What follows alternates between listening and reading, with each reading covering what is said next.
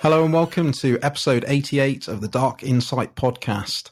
It's the 9th of March 2018 and I'm your host Matt, aka Ninja Badger 7. I'm the new guy, by the way, so I'm really excited to be hosting my first episode of this podcast. And please be nice to me. But I can't do it all by myself. So my fellow host for this episode, some people call him Father of Odin.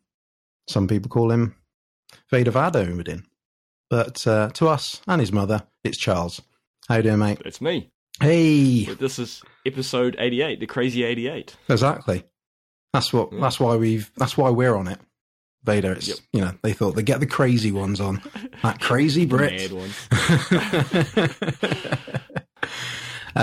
But the excitement doesn't just stop there. We've got a special guest joining us, returning back to the show. This is a man that obviously decided not to stop at 98 dexterity. He thought, no, that's not enough. I need 99 dexterity. It's Mr. John Gamble. How are you doing, sir? I'm doing well, guys. And to be totally honest, I'll out myself as a fraud. I've never gotten to 99 dexterity. I've never done it. It's all coming out now. I've never done it. Whoa. My brand is a lie. There's always a time to do it. Exactly. I'm just going to start this podcast with a bomb. A boom. It's got crazy already. God, we're only a minute in. Apart. Exactly. I don't know what's going on. What is real? Exactly. I mean, secretly, I'm not actually a ninja. Totally a lie. I still love that build. Yeah, you're not a ninja, and Vader's name is Invader. No, exactly. Which, I know. To be fair, I totally thought it was for a long time. I'm a father. So, yeah, you know, there's some truth in it. So I'm the most real out of us three. I totally thought his name was Vader. That's funny. Well, it's funny. I was just thinking about it. How, like, everyone seems to just go by their first names, whereas Vader seems to stick with for me. Like, people just refer to me as Vader. Yeah, I did it for a while because I thought that was your name. I'm good by that. And they say you can't give yourself your own nicknames, whereas I managed to. Yeah, you come across like a Vader. Not that you don't come across like a Charles, but that just seems really formal.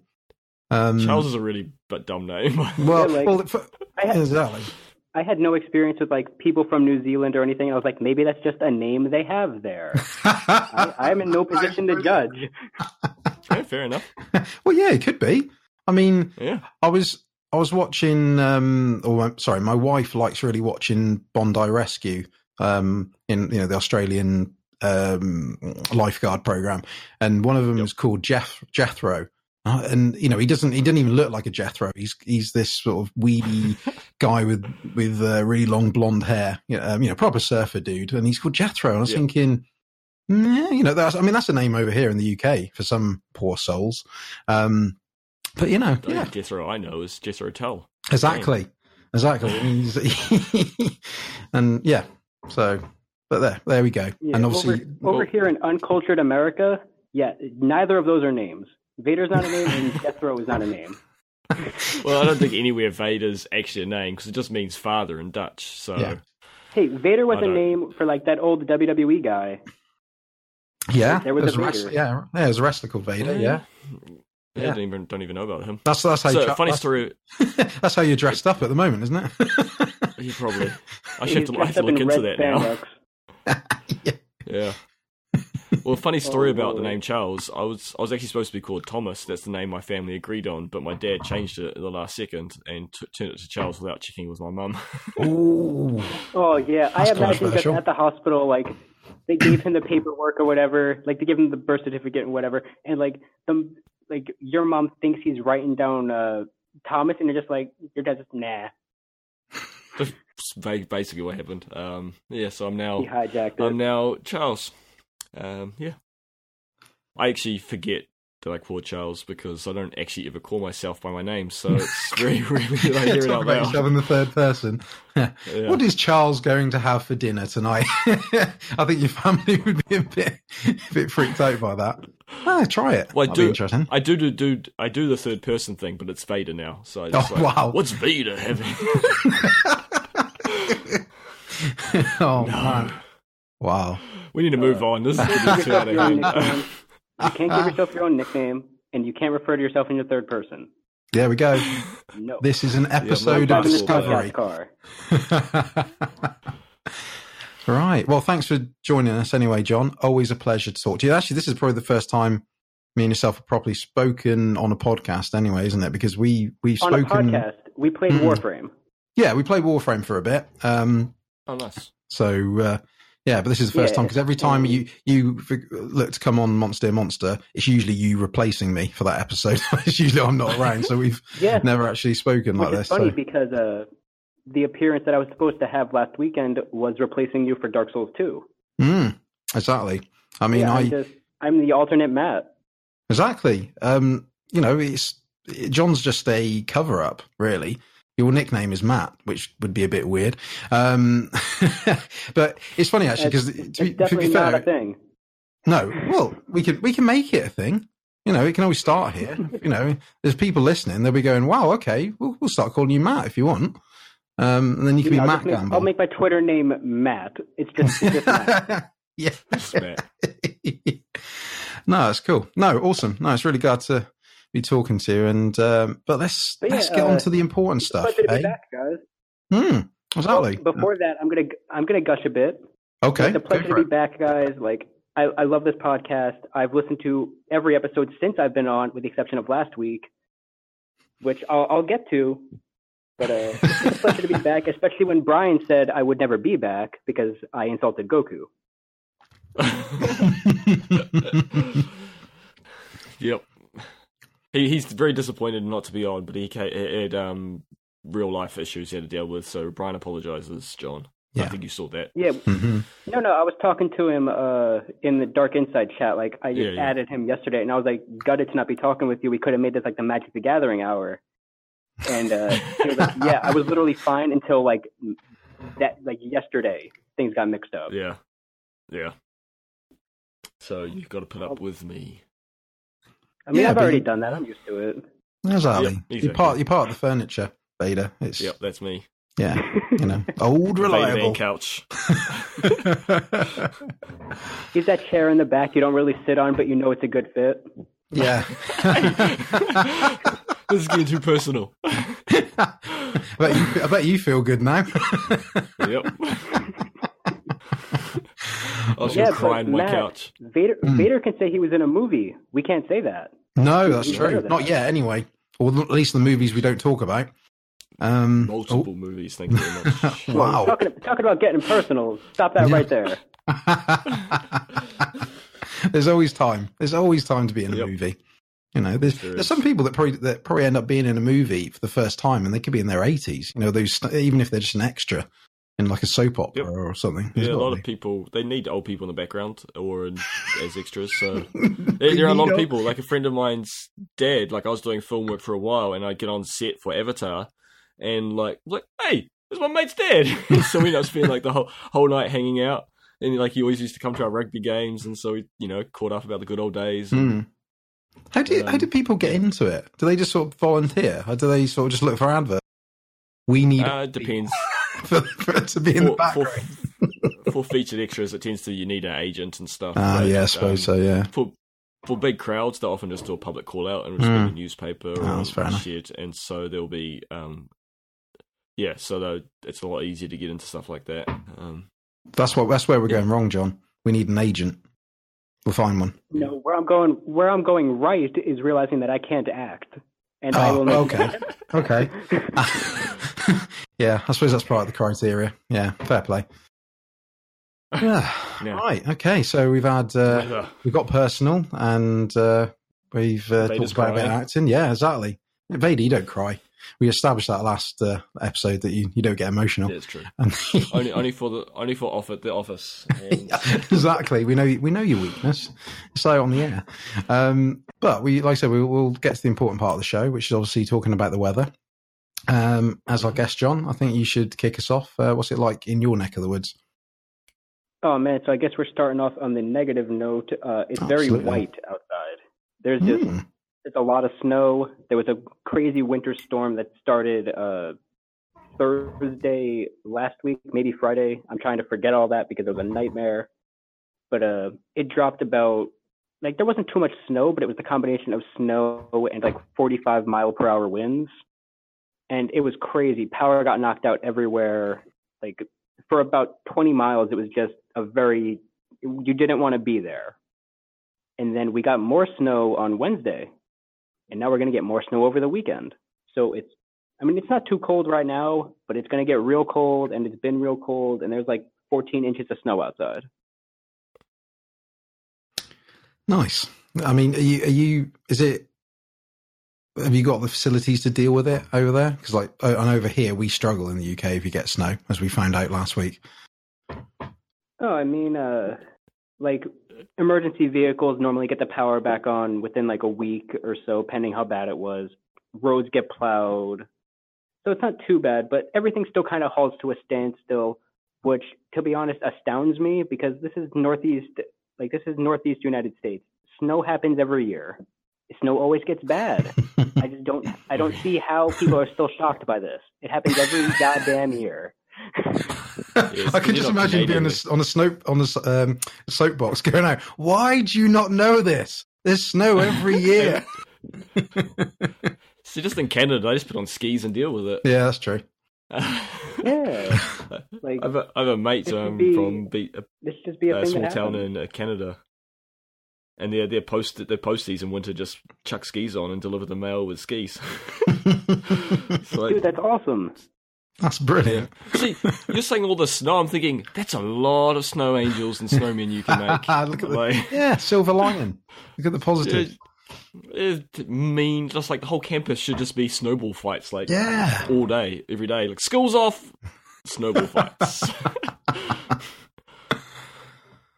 Nice. Well, it sounds like you've had a damn good time over there. Actually, no, we haven't. I don't know what a British definition of a good time is, but a nice cup of tea. That's where we have a great time, and maybe no one visiting biscuit. Yeah. Actually, well, I'll step in because following on from the snow, because we've had the beast from the east in the last week or so. So we had a shed load of snow over here, which is actually brought out red warning. So you imagine we got the weather reports in the morning. They do everything yellow, amber, and red. And we in some parts of the country, like I said, it had red, and it was a bit crazy here for a couple of days. So yeah, we had quite a bit of snow. It was so good though, because last Friday I couldn't go to work because of it. Brilliant. So it actually meant I got to play some more games, which I'll get to when we get to the what have we played recently. What have you played in the snow? But yeah, it was just crazy here. We just don't know what to do in the UK with snow because it's very few and far between. It's quite weird actually, because we haven't had snow probably for about 4 or 5 years, and then we've had it about 3 times in the last sort of couple of months, or just before Christmas, and then just this bit after. But this bit was really bad. I mean, you had people that were stuck on the motorways for about 20 hours in their car. And literally, they had Samaritans coming around, giving them blankets and water because they were literally just stuck. And it was just absolute chaos here. Yeah, that gets a bit scary when that happens. Yeah, there was some really. I mean, it was bad. That sounds like what was going on here Friday, because people were stuck on the highways.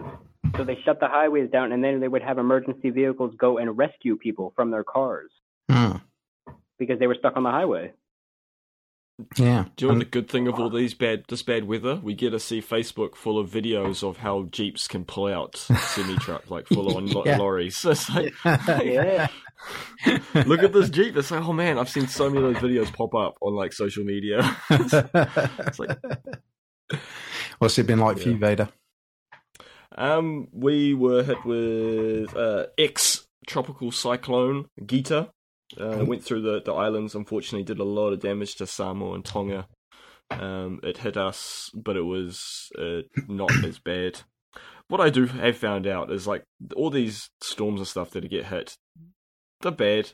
But in general, the news makes them way worse than they actually probably are. Yeah, I talked to 3 people that it's actually affected, and like 99% of everyone else is fine.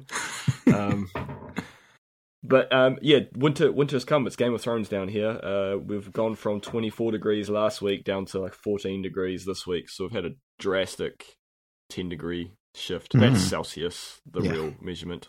The real one, not those Fahrenheit people.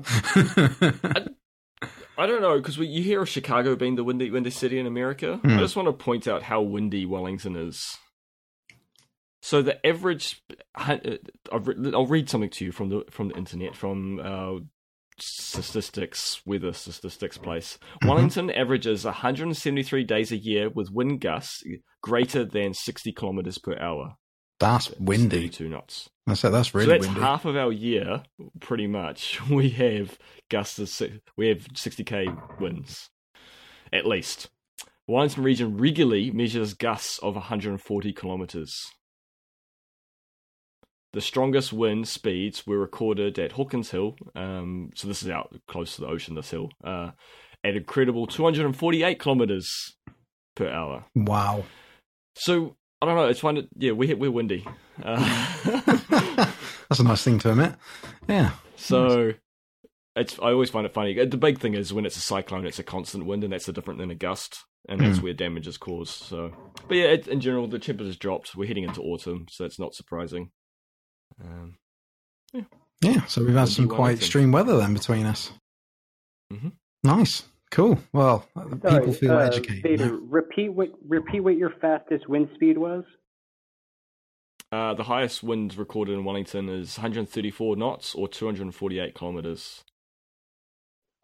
America blows that out of the water, for the record. I'm sure we're getting competitive now. We don't have that, yeah.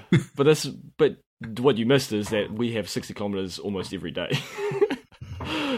Yeah, every second day. The highest surface wind speed ever recorded in the United States is 372 kilometers per hour at Mount Washington, North Hampshire. That's absurd. Yeah. Is that so where people live, though? I don't understand that. I mean, that was back in, 1934. Yeah, it sounds like a freak storm up in the mountains or something. Yeah, and it was also 6,000 feet above sea level, so it was on a mountain. Yeah, that's where I'm talking about is where people live. There's the big difference. Yeah, no way. Yeah. But yeah, that's the weather chat. So there we go. Exactly right. A bit of wind shaming. Yeah, I know. You got massive there. God, I thought I was just going to go get a cup of tea while you fought it out for a while. I thought that was going to be the show. Yeah, so that's the weather. So we'll move on to the news. The news. Right, there's actually quite a bit of news. Well, what Vader's dropped in the notes. I think he's taken it over he's got a whole page devoted, haven't you? The Nintendo bomb. Yeah, boom. So there's been quite a few announcements and releases this week. And leaks. And leaks, yeah, absolutely. So, like I said, before we do the Nintendo stuff, we'll just do a few of the others. So, no particular order. So in the last sort of few, I think it was this week, that for people that are interested, this year's Call of Duty is going to be Black Ops 4. No surprise there. They haven't really... Hold on. Someone needs to teach them how to do Roman numerals. Yeah, they're not doing... That's a fair point, actually, yeah, because obviously, for anyone that's seen it, the trailer or the logo, it's obviously they've taken the last year's 3 from from the last one they did, Black Ops 3, and they've just added another 1 to it, so it's actually just 4 lines as opposed to 1V as Roman numerals. Yeah, that's a fair point, Vade. I didn't actually think of that. I haven't seen the trailer yet, but that's a disaster. Mm. How do you it makes that? a pretty little... it makes a pretty little shield shape, because they kind of did it last year. The 3 was like part of the logo. It wasn't just the 3. And they've done the same. So it's like it looks like a little shield with 4 vertical lines. But we know the eyes for Roman numerals, because that's what they've done the last 3 games. Yeah, exactly. Ooh. So what? It's supposed to be IV. Come on. Sloppy. You've had all this time. What's the controversy? It was like the Super Bowl, like one of them, they switched from using Roman numerals to like normal numbers because they didn't like I don't know, went to 50 or something. I don't know. I'm not sure. Yeah, something like that. There's something about it. Yeah, I think people get lightheaded when they can't understand some of these Roman numerals too high. So they try and keep it easy. They're worrying about the logo more than the actual being correct. Exactly. Yeah. I mean, it's coming out actually a month earlier than usual, which is sort of breaking the habit. 'Cause it's always out in November, but they've decided to release it on the 12th of October this year. For whatever reason, I think some of the reasons people are thinking is because it means they can get the DLC out a bit quicker, and because obviously the first DLC drop for Call of Duty usually comes out in January, whereas the time they can obviously, in theory, they could drop it in December, which gets out the year 2018 as opposed to 2019, if that matters in some sort of way. But they haven't really revealed much about it. But it just means that we're going to have yet another Black Ops, which I like my Call of Duties. I must admit, I'm not into them as I used to be years ago. I just sort of play them as and when, and I think it's a bit lazy doing a Black Ops 4. You think they would have tried to have done something a bit different. John, have you played much Call of Duty, or are you not really into it? I'll get to that in 2 seconds. Vader, I'm going to go to New Zealand, and I'm going to rip your head off. John's editing my show notes and making them all grammatically correct, and I don't like it. I'm capitalizing things to make it look uniform, even though no one's ever going to see it but us. It's just us three that are seeing it. I don't care. I'm capitalizing. I said I'm seeing it. You two are getting really competitive in this one. I mean, now it's wind, and now it's grammar and. You say that, Matt, but I got him to fix it. Yeah, that's true. Yeah. I play a lot of Call of Duty. I play a lot of Call of Duty, not like usually by myself, but I play a lot with my little brother because he's a big fan of them. He likes like Advanced Warfare and Call of Duty Ghosts, which I cannot stand. But I'm a big fan of Black Ops 3. I played it with my other brother on the realistic difficulty. I played the campaign. Oh, nice. And that was balls hard. It was because on that difficulty, I don't know if you've played it, 1 bullet, at most 2, kill you. I can believe that. I mean, I remember I did complete. Actually, I did the Black Ops 3 campaign with my mate, and I think we just did it on either normal or the one just above normal, and it was actually quite a difficult campaign compared to some of the others. So I imagine if you're playing it on that, difficult, but you definitely have to make use of all of those like superpowers that they give you. Oh yeah, I remember. The way we had it set, I was the support role, and my brother had like the chaos tree, so he was made for destroying things, and I had like the cloak. I could run fast. Like I could see through walls, I think. So if he ever went, like I would cloak, check out an area, go down, like I would get shot because the robot would see me or the whatever would see me, even though I'm cloaked, which I don't really understand. But that's a gripe for another day, I guess. Well, no, I was going to bring that up. I was going to ask about that. What's up? Yeah, go. Yeah, I was just going to say, I was going to ask about the AI on the harder difficulties of these first-person shooters. They just tend to know exactly where you are. Well, yeah, they can cheat. Me and my brother play a lot of like games? No, the most recent one, Call of Duty World War II or whatever it is, it's disgusting. Like me and my brother play like the offline multiplayer where it's just like us versus a bunch of bots, and the bots use multiplayer tactics now. Well, they'll run straight ahead. They'll drop down to prone and shoot you in the head as they fall. Yeah, it's getting you ready for the real stuff. That's the thing. Even as bad as the online's not even that bad. Like these computers are crazy, and they'll start shooting you before they round to the corner to get to you because they know where you are.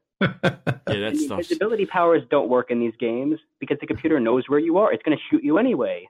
Well, exactly. I mean, you got to remember with the way AI works in video games that they've actually got to make them dumb. You know, they start off because obviously the computer and the way it's built will always know and will always win. In theory, they have to make it lose deliberately.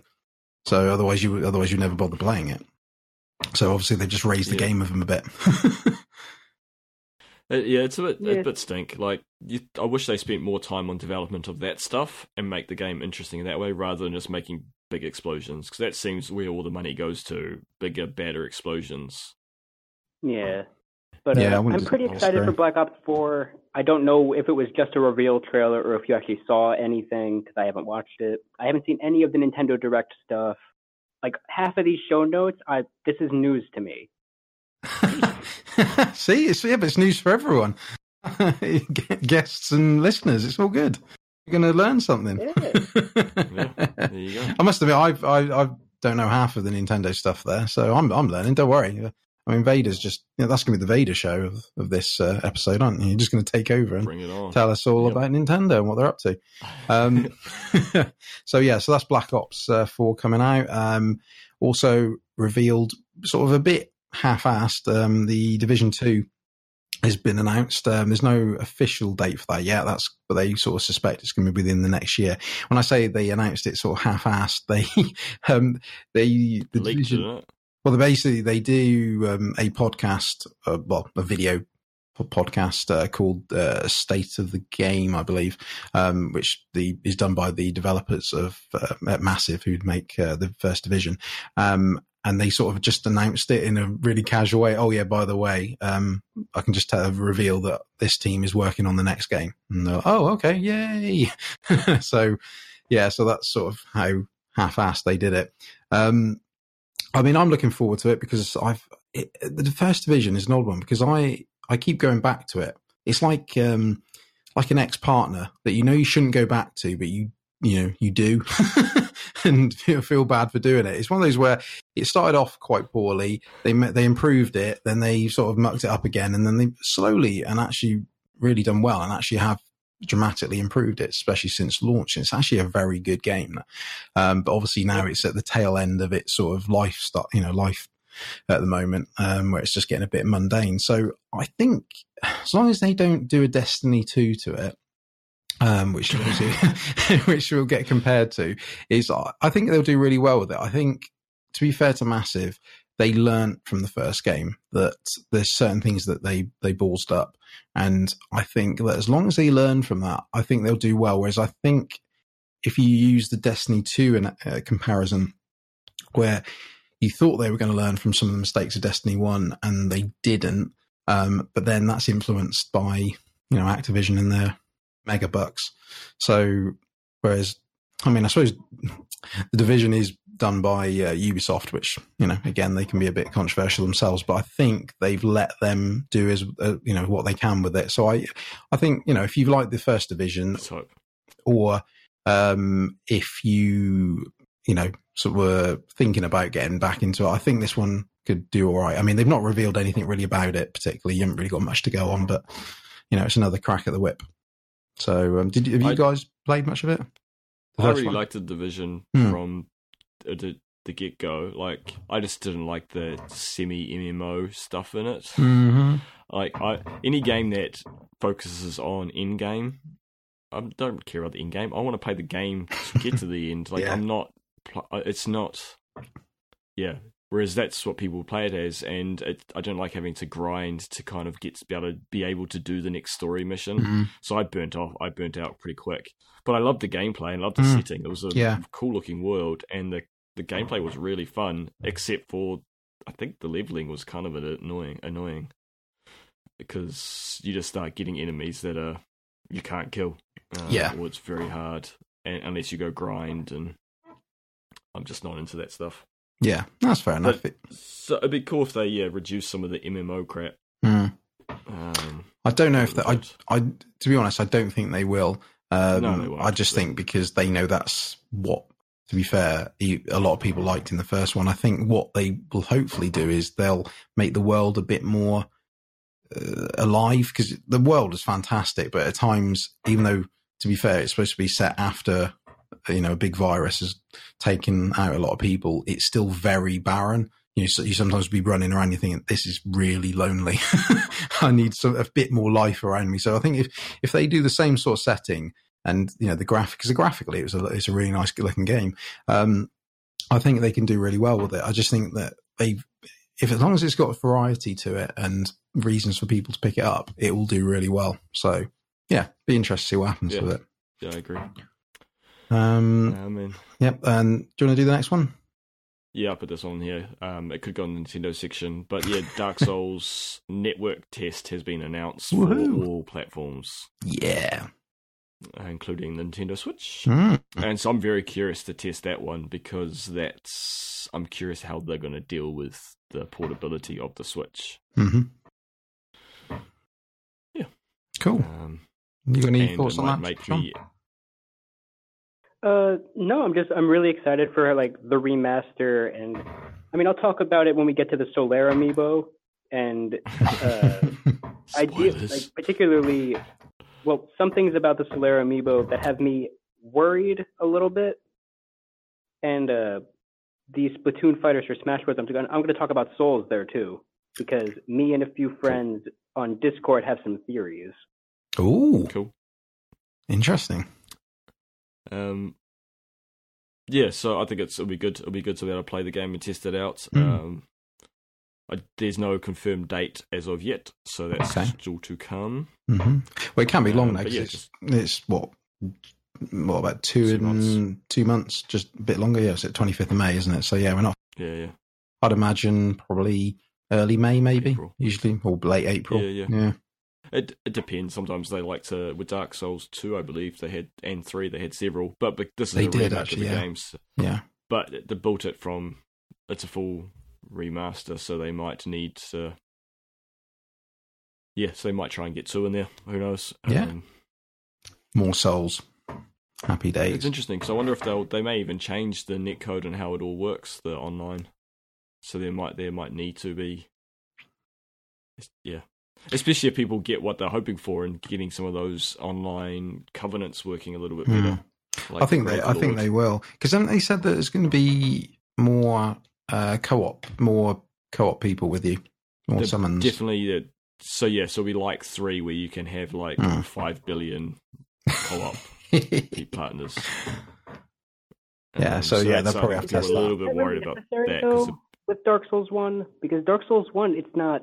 Like, I'm not going to be like Dark Souls, Soulsborne player MLG over here, but Dark Souls 1, compared to the other games, especially 3 and Bloodborne, is not particularly difficult.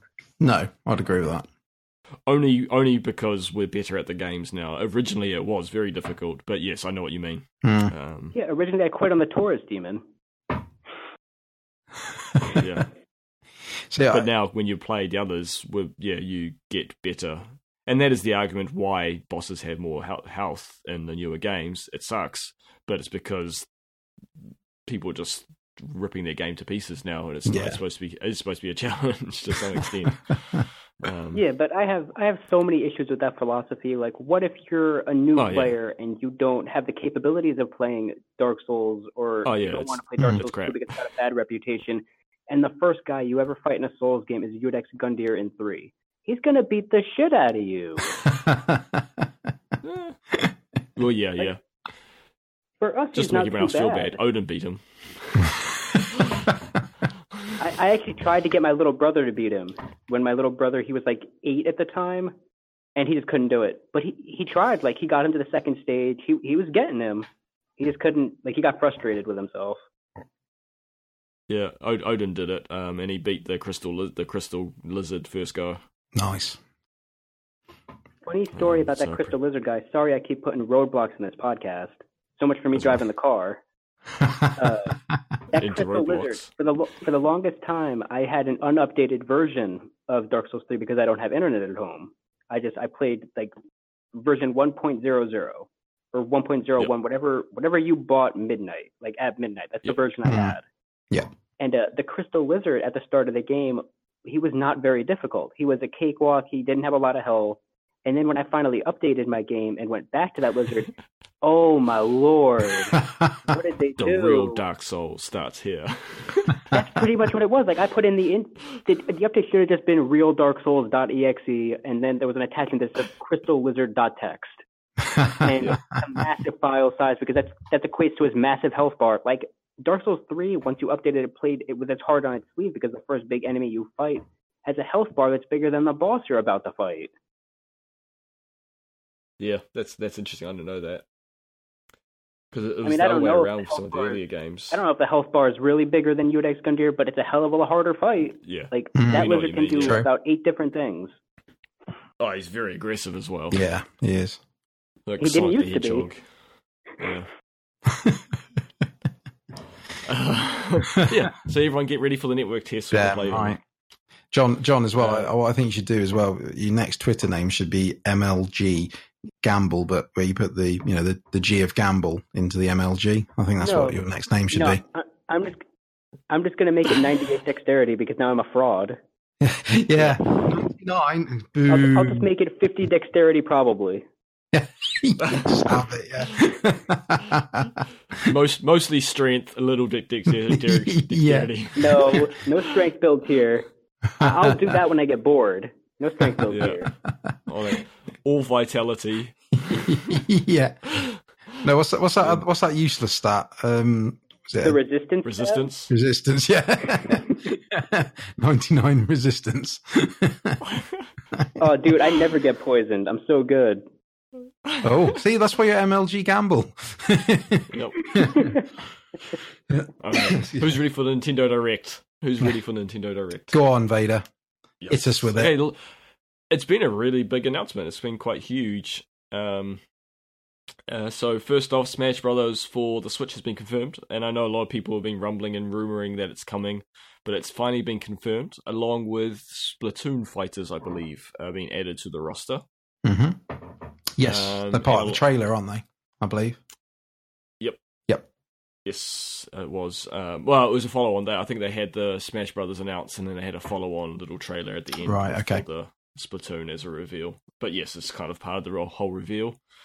I did see a funny comic strip, I don't know who did it, but about how the Labo, little robot cardboard thing, sneaking up, and then cutting to like Solid Snake and saying, this is what you get for cutting me out of the game or something. Really? Nice. He had his little cardboard box that he hides under. He like cut out all the shapes for the Labo, and then he's like hit explode onto the device and blew up all the Smash Brothers people. I thought that was quite funny. Anyway, also Splatoon 2's getting story expansion. Okay. So you get to play as an Octoling, which I think is the first time, and you will be able to get an Octoling. I think that's what it's called. Because usually you play as Inkling, so you'll be able to play as an Octoling. Cool. I don't know. Do you know Splatoon that well, you two? Not really. I've seen people play it. I'm aware of the game, but I haven't really. There's the two kind of hosts they like of YouTube styled show that's in game, right? And I think one of them. I think it's only one of them is an Octoling. And so they're in the world, but you don't usually get to play as them. Usually, always a squidling. So this is a change. Oh, mix it up a bit. Cool. And so you're playing as she's a secret agent lady person, and she kicks butt, and you get to play as her, and then you get to play as them in the multiplayer as well. So it looks cool. The trailer was terrible. I hated it. The music was awful, and it was this weird kind of sexy wiggle butt that the Octoling was doing, which is kind of a bit creepy. It was just she's doing like the Britney Spears walk, and someone posted about how they liked that Britney Spears Toxic was remade with an Octoling, and that's what it looked like. It was just a bit odd. Like I just didn't like it, but the whole concept and story looks really cool. I just didn't like the trailer. Right. Okay. Oh yeah. Sorry. I've just googled Octoling. So right. Okay. Yeah, she looks cool. Yeah. Nice. And then Solia Amiibo has been announced with the Dark Souls. So I have been furiously checking every 15 minutes on the local EB Games to see if I can get my pre-order in before it sells out. And they still haven't got it up. I'm checking now, actually. Yeah, I was doing that as well. I was like, oh, he says that. I'm going to just quickly check. No, it's not up yet. Not there. No, it's amazing. It's pretty cool. When I search like Mighty 8, when I like a big online gaming collectible kind of retailer, I search Solitaire and it comes up with like one of those real expensive $700, £300 ones. And I'm like, I could get one for $20 now. Obviously, the $700 one's a lot nicer. I'm going to put a damper on this small little parade. Does the Solitaire amiibo mean that we won't be able to get the Praise the Sun emoji, like the gesture in the game now? Will it be linked to the amiibo? Can. Nope. No, I don't think so. It's still in game. Yep. It's still in game. Well, then what the hell does the amiibo do? It gives it to you straight away. Yeah. That is the criticism people have had, is because amiibos initially came out is that it was kind of like multi-game, cross-platform or cross-game DLC kind of purchase. You get something cool, but then you can unlock skins in multiple games. More recently, a lot of them have been more linked to one game, and people are kind of getting annoyed at that. Whereas I don't buy it necessarily for the extra content. I buy it because I want a cool little figure. Yeah, absolutely. A cool little figure. I've got like a sweet Cloud Strife on my shelf. Oh, nice. And that's the Smash Brothers one, isn't it? Yeah, I don't know Smash Brothers. I never played Smash Brothers. But I want my Cloud. I want Cloud, damn it. Yeah. And and I've got my Bloodborne guy pre-ordered for my Totaku. Yep. My amiibo adjacent. Yeah, absolutely. I've got figures. him. Yeah, he looks awesome. So John, I understand the complaint and the concern, but from what I understand is that you can actually use the Solitaire amiibo to perform the gesture, unless I've misread it. No, that's what I've led to believe, yeah. So the idea is that you can just... amiibos and have like a daily use limit? No, I think it's just it says you can praise the sun willingly or like at will or something, they kind of said. And so you can just, they're spamming it. And so that'd be kind of cool. So it means you can praise the sun without having to do... Everyone's going to get through the game. Everyone's just going to be doing that gesture all the time. I'm doing it right now. Praise that sun. I'm doing it right now. It's necessary because the praise the sun gesture in Dark Souls 1 is missable. And it's rather difficult to get because you have to get to a certain faith requirement. And it's rather high. It's like 15, 20 faith.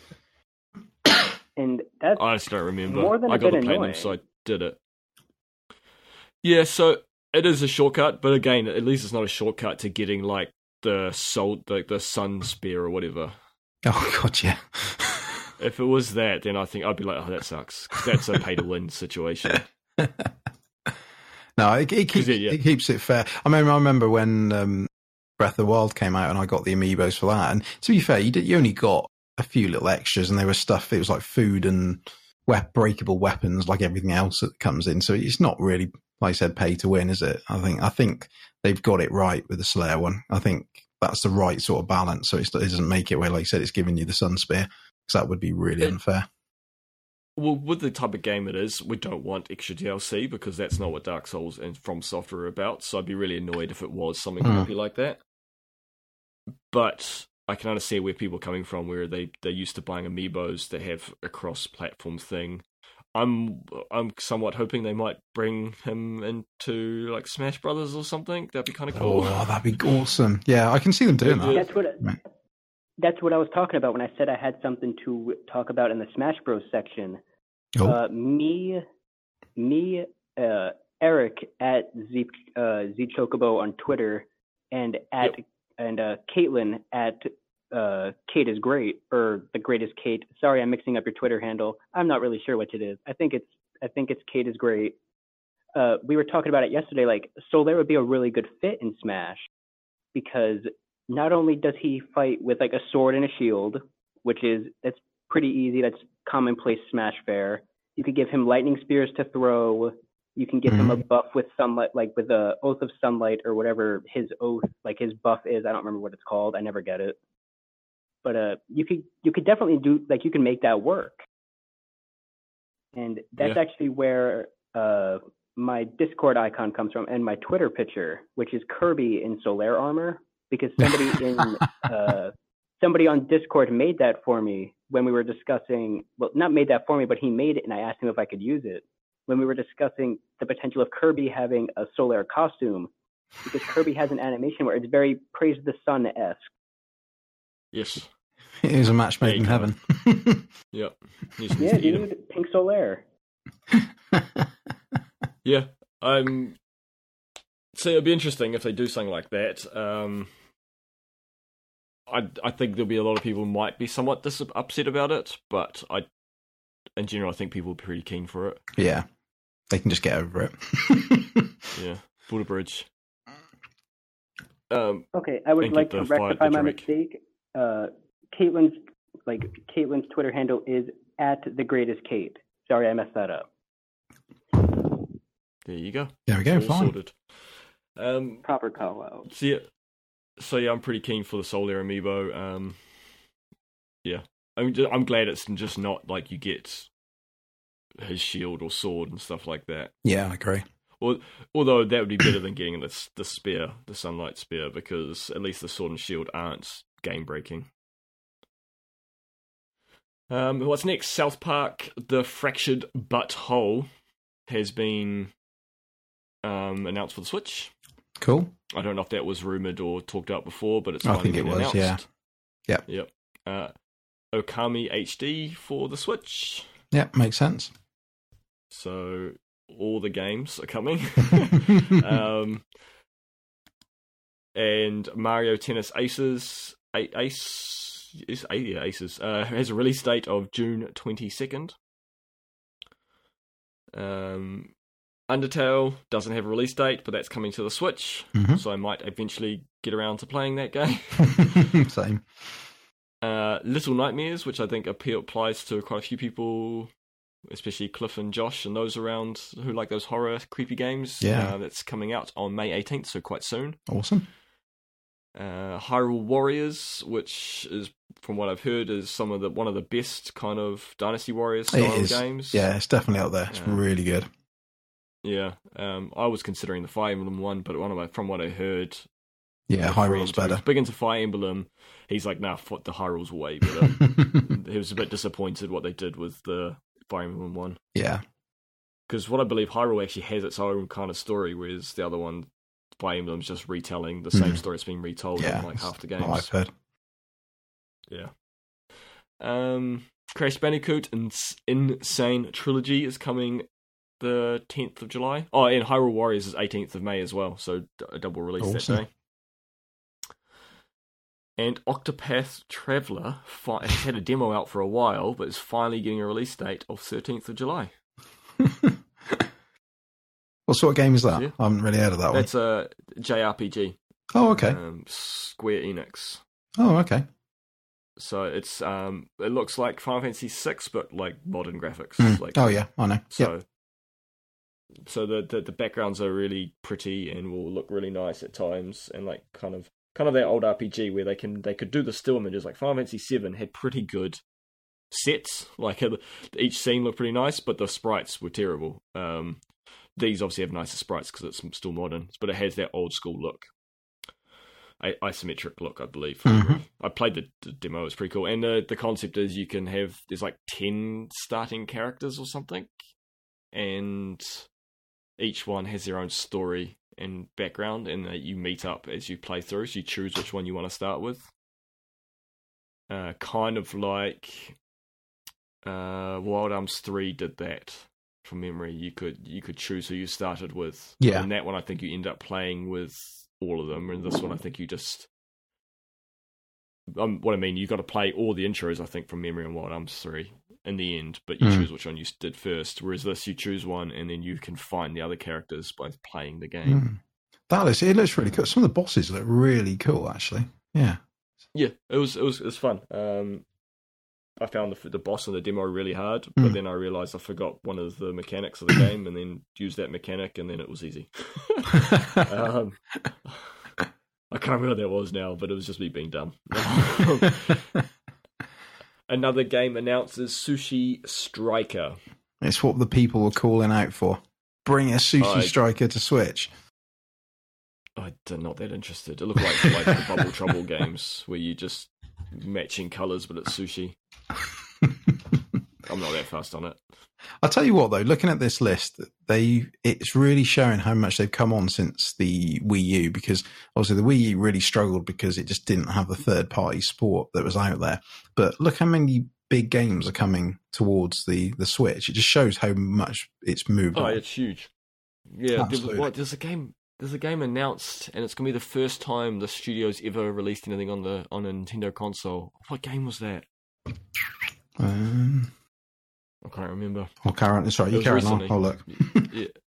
But yeah, it's a big, like a normal AAA kind of game, but it's going to get released on the Switch, and it's a big deal because that means that potentially they could start making and developing for the console. So it's good news, and it's the same with getting Doom and things on the Switch and Skyrim. It's Bethesda testing the waters, effectively. Okay. It's an easy way that they can put an IP that they've already made, port it, not spend that much money on it, but if it sells, we might be an interest for one of our games. Yeah, definitely. There's a whole bunch of Nintendo 3DS. Are you guys interested in them? I'm not. Don't play the 3DS. Not particularly. Yeah. I'll quickly run through the name. I won't talk about them. There's Dylan's Dead Heat Breakers, May 24th. Luigi's Mansion remake. I know that's a really good one that people really love, so that's kind of cool. I'm happy about that. No release date. WarioWare Gold. Okay. I don't know what that is, but August 3rd. Mario and Luigi, Bowser's Inside Story remake for 2019 release. And I think what's cool about that is that they're announcing it. They're actually supporting the 3DS until 2019, at this point. And yes, they're remakes, but still, that means there is still support for that console. Well, it's still a massively popular console, isn't it? Ultimately, especially in Japan. Yeah. So no, I know there was some. I'm not sure what sales look like for the 3DS, but I know a bunch of people that still use it. My mom still plays it. My sister and my brother. It's still, to the best of my knowledge, a still very lucrative console. Yeah, definitely. Because there was talk about with the Switch being portable that the 3DS may start dying off a little, but it seems like they're still supporting it, which is really cool. Bowser's Jr.'s story, and I believe that might be packaged together from what I saw in the trailer. The Mario and Luigi and the Bowser Jr. story might be packaged together. But the Mario and Luigi and Bowser one looked kind of fun because you could actually switch between playing as Mario and Luigi and Bowser, it was a parallel story. And Bowser was more of a 3D experience, and it seemed like the Mario and was like a side-scrolling platforming levels. I don't know much about it, but it looked interesting, the gameplay. It looked kind of fun and different. But yeah, that's Nintendo Corner. Oh, that's cool. That is a massive load of releases, isn't it? I mean, it just shows how much they're pushing things forward, both. And like I said, fair play, they're still doing stuff for the 3DS. So no, I'm glad as well, because I know it's probably been spoken about before, but it's so good that the Nintendo's a big player again. There's nothing worse when there's nothing to benefit when the competitors are not doing that well, because obviously, PS4 has won this generation, whereas obviously last generation it sort of struggled a bit more against the 360. But I don't see that as a bad thing, because ultimately when the next generation comes along, it just means that hopefully Xbox pull their socks up, properly bring it to PlayStation, and then encourages PlayStation to step it up, because there's nothing worse than when these companies go a bit sort of stale. And I think the problem is with Nintendo, because they struggled with the Wii U, even though, like I said, I think it's actually quite a good console. It's great that they're really doing well with the Switch. Yep, for sure. Speaking of that, I actually saw there's a rumor that the PS5 is already in the hands of developers. Oh, there's still so much to play in this generation. I don't want a new one yet. That whole PS5 thing, I saw something about it before we jumped on the call. Way too soon. It is. Like, if they're working with the PS5 now, that means they could potentially release within about 3 years. Push to that back 2 years. The PS4 still has a massive library. It's still good. The graphics are still good. You can still release things on this console. Hell, half the games you're working on the PS5, if you're working on anything, can probably be released now. Do not rush a console. Yeah, absolutely totally agree. Not. You should never rush a game.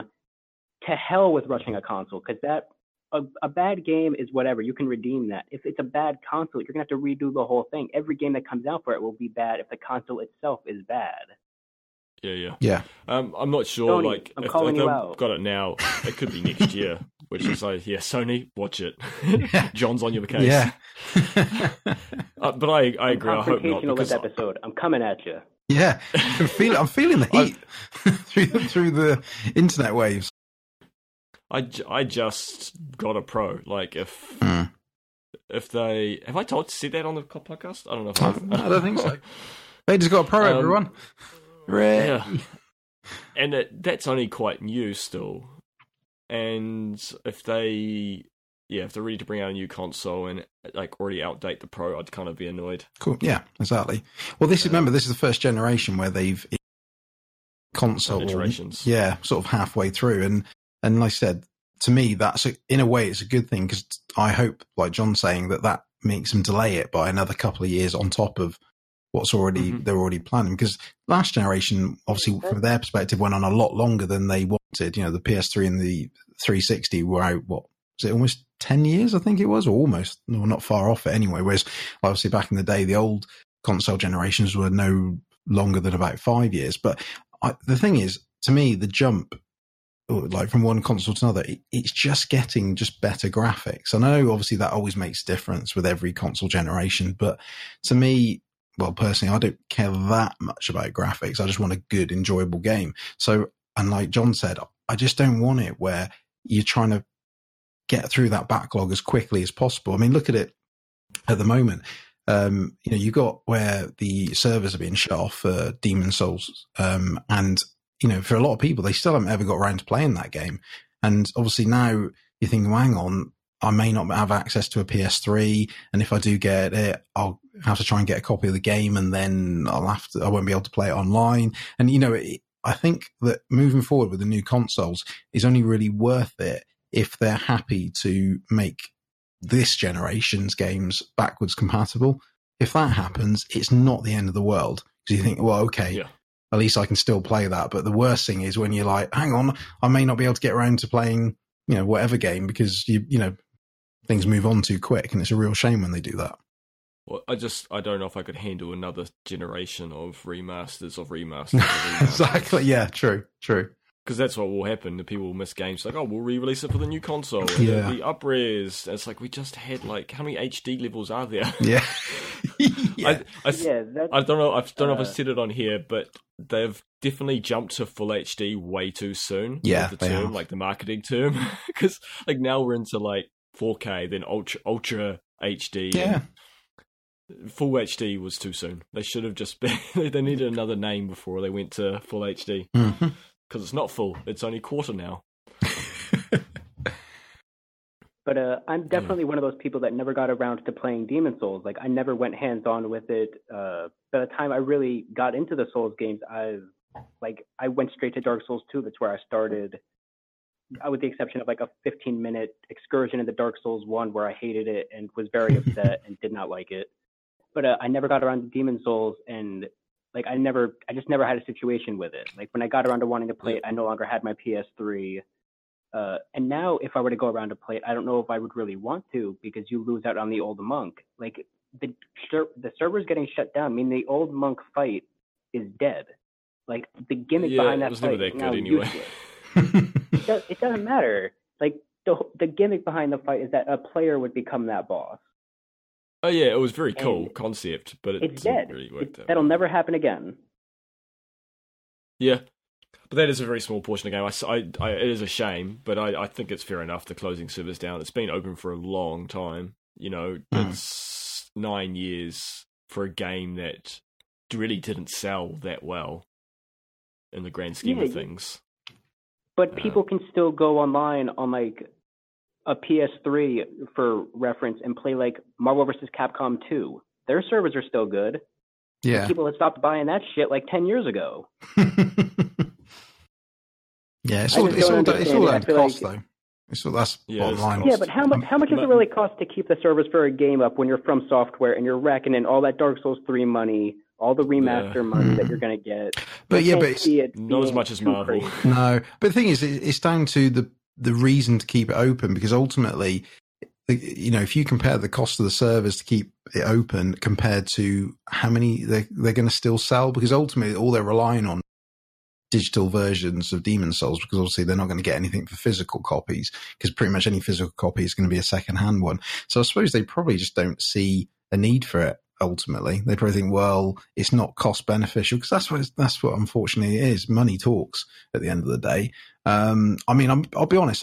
The fact, especially they're remastering the first one, I'm shocked they've not bothered trying to remaster Demon's Souls.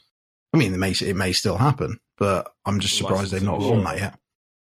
It's all licensing. Yeah. What's unfortunate is that money talks, and something that goes real easy with money talks. Money talks, shit stinks. It's such a travesty that the video game industry. I understand that the entire point of it is money, and their entire point is to make money. I remember back when I was growing up, and even when I was a teenager, there was a sense of fun, and now everything is microtransactions. That. Decisions are being made strictly for money, and I think that's why the PS5 is coming around.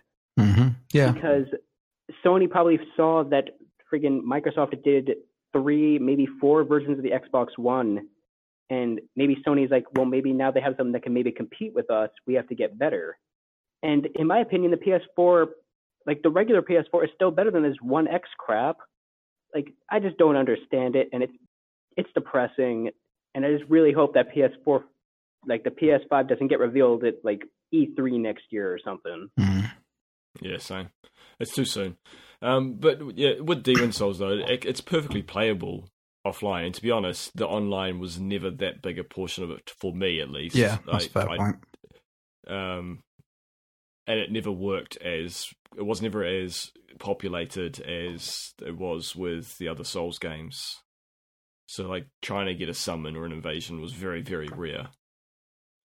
I don't know. I don't think it's the end of the world. It is a shame in some extent, but to be honest, I played offline a lot of it, so I could play with the tenancy anyway.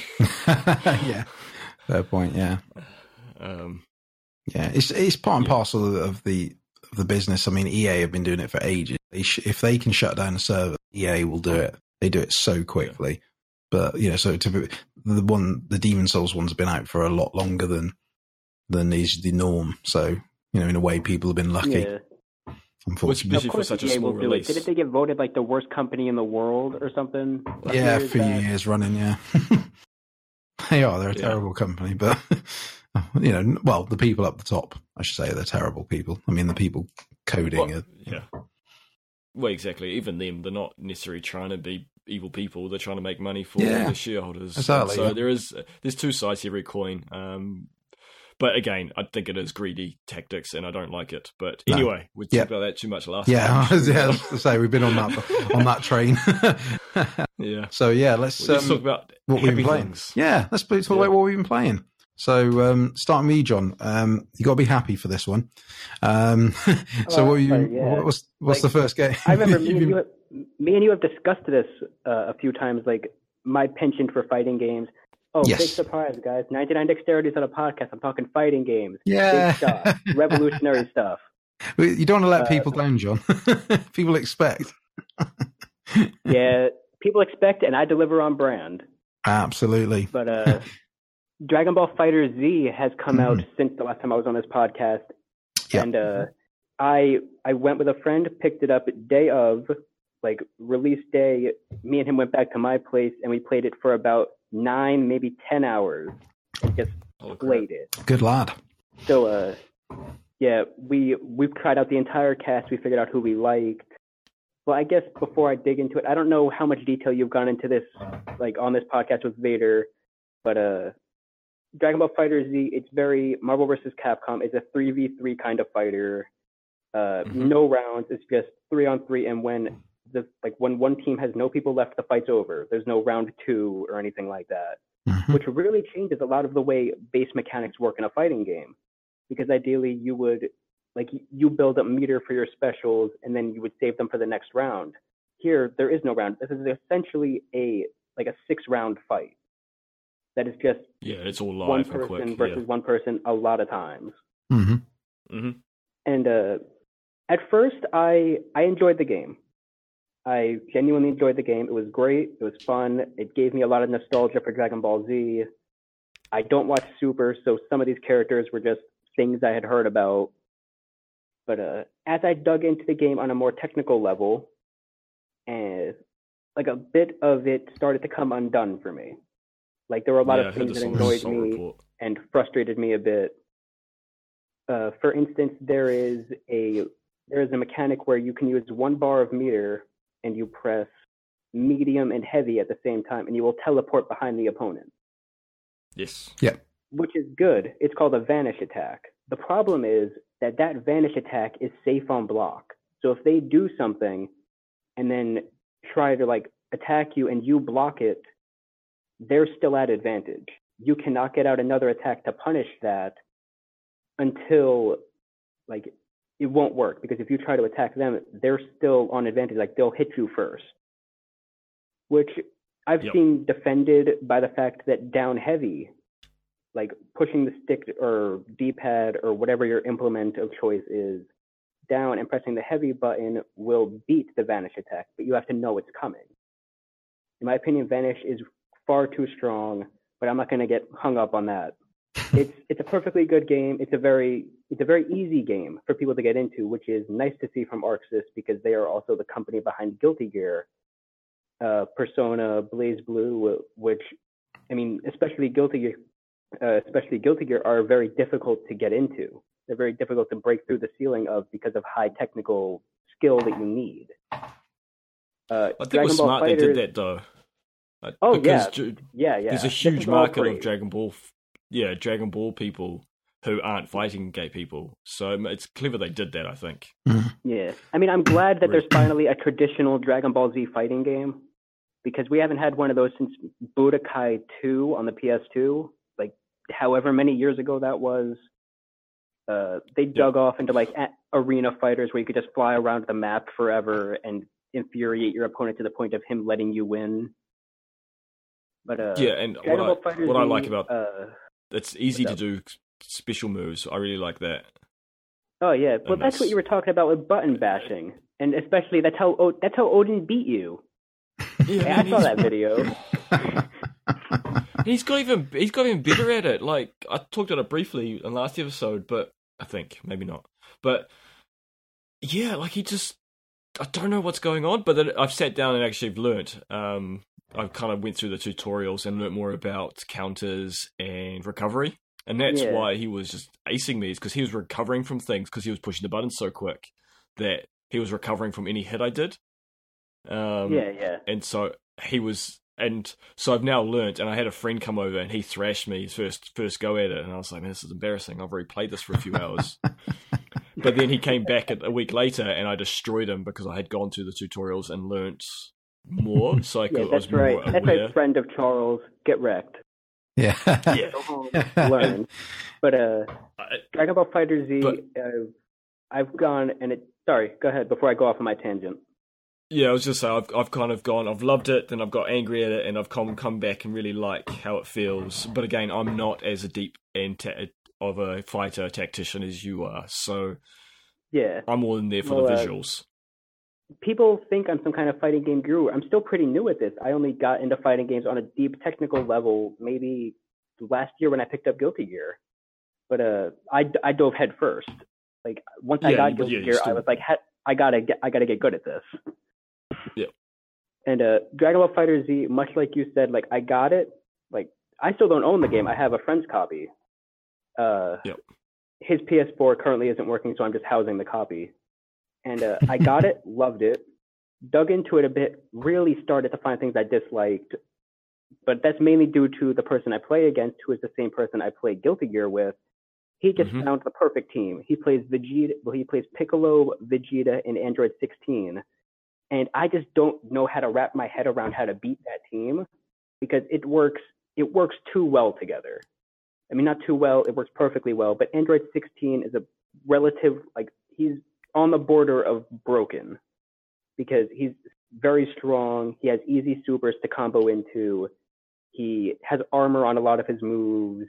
He has command grabs that go half the screen away that have armor on them so you can't punch him to make him stop. He's just very strong. Piccolo, very strong character. Vegeta has a very good assist where he just rains attacks down on you. And that Vegeta assist is the real centerpiece of a lot of people's teams with this game. I mean, not too often now because a pro player said he's bad, so now everyone thinks he's bad. But he jumps in the air and rains down a bunch of like energy blasts at you, and it pops you up, and that can continue a combo. So you can have combos that last. Going into this, the game apparently didn't allow combos that were longer than 10 seconds. That's a lie.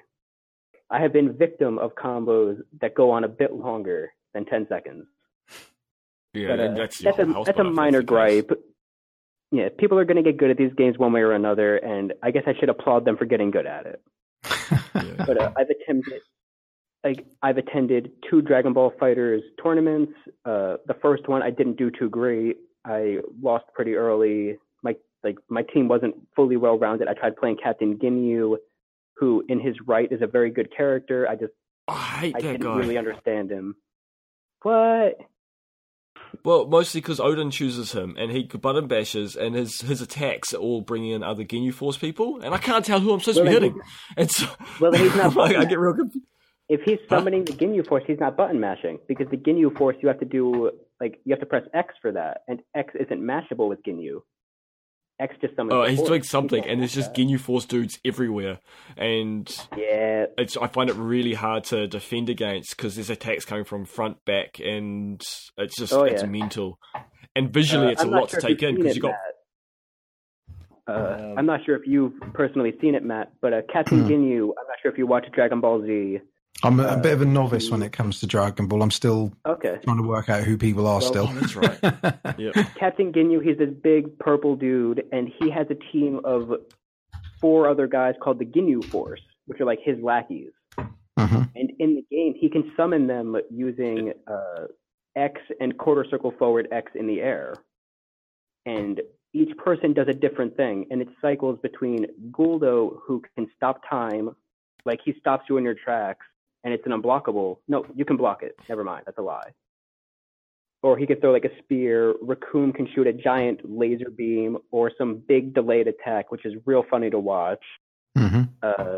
Birder, who can fly around the screen like above you, so if your opponent tries to jump in, he gets hit by Birder.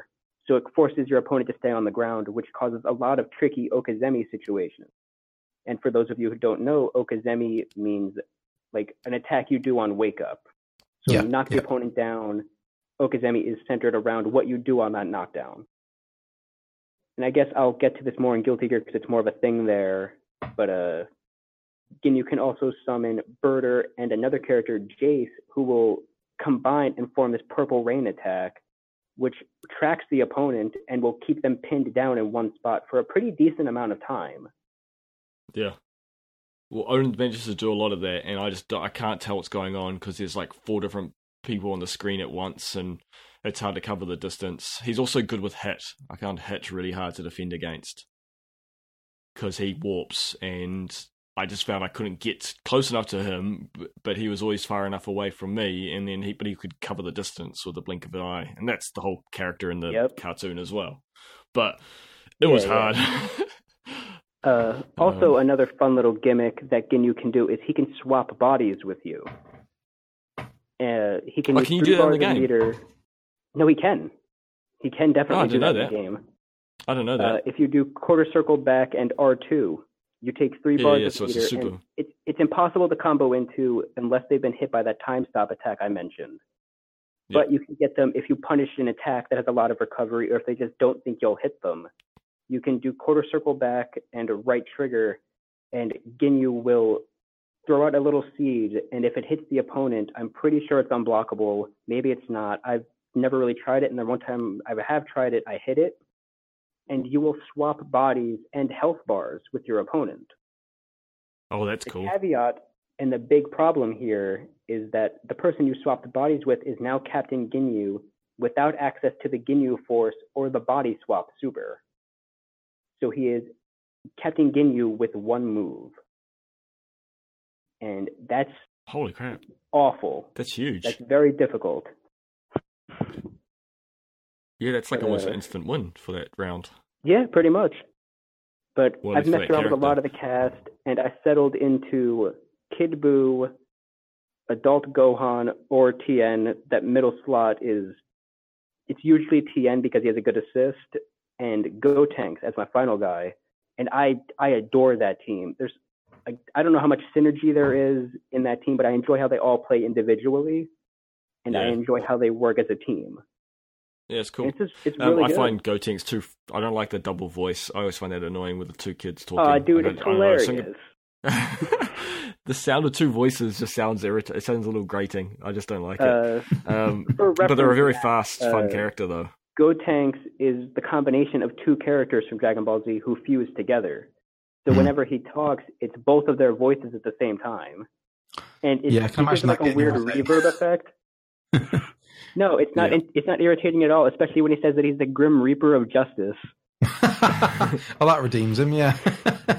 I mean, I was gonna ask you, do you feel the game is best way of putting it is it stronger as a Dragon Ball fan game or stronger as an actual fighting game? Ooh, well, it definitely appeals to Dragon Ball fans because of the roster, the music. Well, I don't know if the music's from Dragon Ball, but the music's really good because it's by ArcSys. That's why I'm there. Daisuke Iwashitari makes an awesome soundtrack. He's done it for all of ArcSys' games. But there's moments from the anime that are put into the game called dramatic finishes. So a very famous one is when Nappa kills Yamcha. Pretty early on in the show, he explodes him with a Cyberman, who's like a little green alien. Right. And if you're Nappa versus Yamcha on the Rocky Field stage, and you do certain things that have to happen, but you win with a standing circle, like you just press circle and that's your last attack, Nappa will blow up Yamcha in a nice little cinematic moment with a Cyberman, ripped straight out of the show. That's cool. Yep. And you can reverse it and make it not canon by having Yamcha beat Nappa, and Nappa tries to throw the Cyberman at Yamcha, and Yamcha Kamehamehas it back at Nappa and blows him up instead, which I'm a big fan of because I like Yamcha. Yeah. Oh, sorry. Oh, Unprofessional Vader didn't mute his cell phone. That sounds like a landline. Yeah, it's a landline. We never. It's only because my parents live with me, and I only got the landline for them. And is that what landlines in New Zealand sound like? That's what it's just a. Yeah. Yeah, that's what they sound like over there. That's awesome. They just sound like telephones here. It's just like I don't know how to make a telephone sound, but I'm sure you can find give it a try, audio of it or something. Nope, stop it. I'm doing that. I'm talking about fighting. But Dragon Ball Z, I wouldn't say it's a $60 value.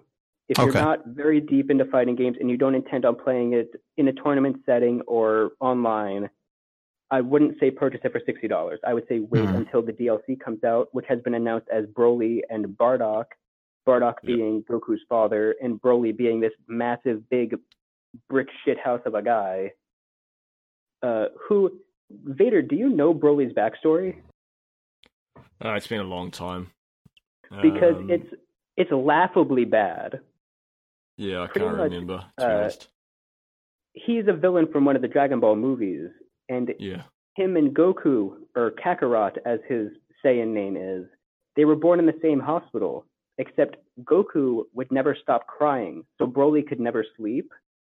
And the insomnia drove Broly crazy, and now he hates Goku because he's crazy, because he couldn't sleep when he was a baby.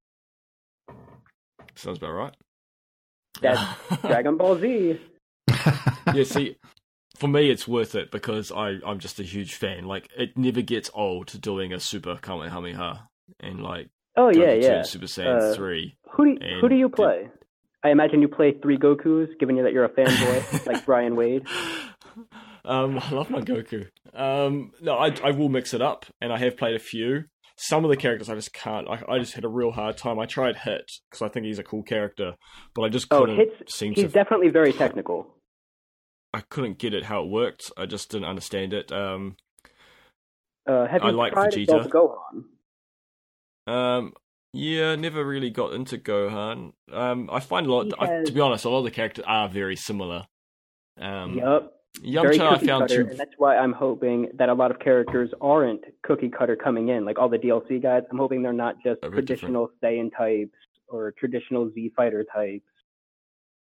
Yeah, but that's what I as I say, I love my Goku, so I don't care that it's a simple fight. I do like that there's quite a difference between the three. Like they could have easily just done it as a skin, but I do like the Super Saiyan Blue Goku. He has instant transmission instead of a Kamehameha. And he also has a very cheeky move, Blue Goku, where in this game you can press square to just do a combo. If you just keep hitting it, it'll be a full combo, and it's okay, but they're light attacks, so the combo doesn't deal a lot of damage. However, like the third attack, the triangle one links into super. Or you could do like square, square, triangle, triangle, triangle, triangle, and you'll combo them into super. But Blue Goku, the third attack of his square combo is an overhead. So if you don't know about it, if you're crouching and blocking for the combo, the overhead attack will hit you anyway because you're crouch blocking. Yep. So it makes Blue Goku, if you don't know about fighting him, it makes it rather difficult, especially since it's very easy to forget that he has an overhead. Yeah. But I played with him for a little bit.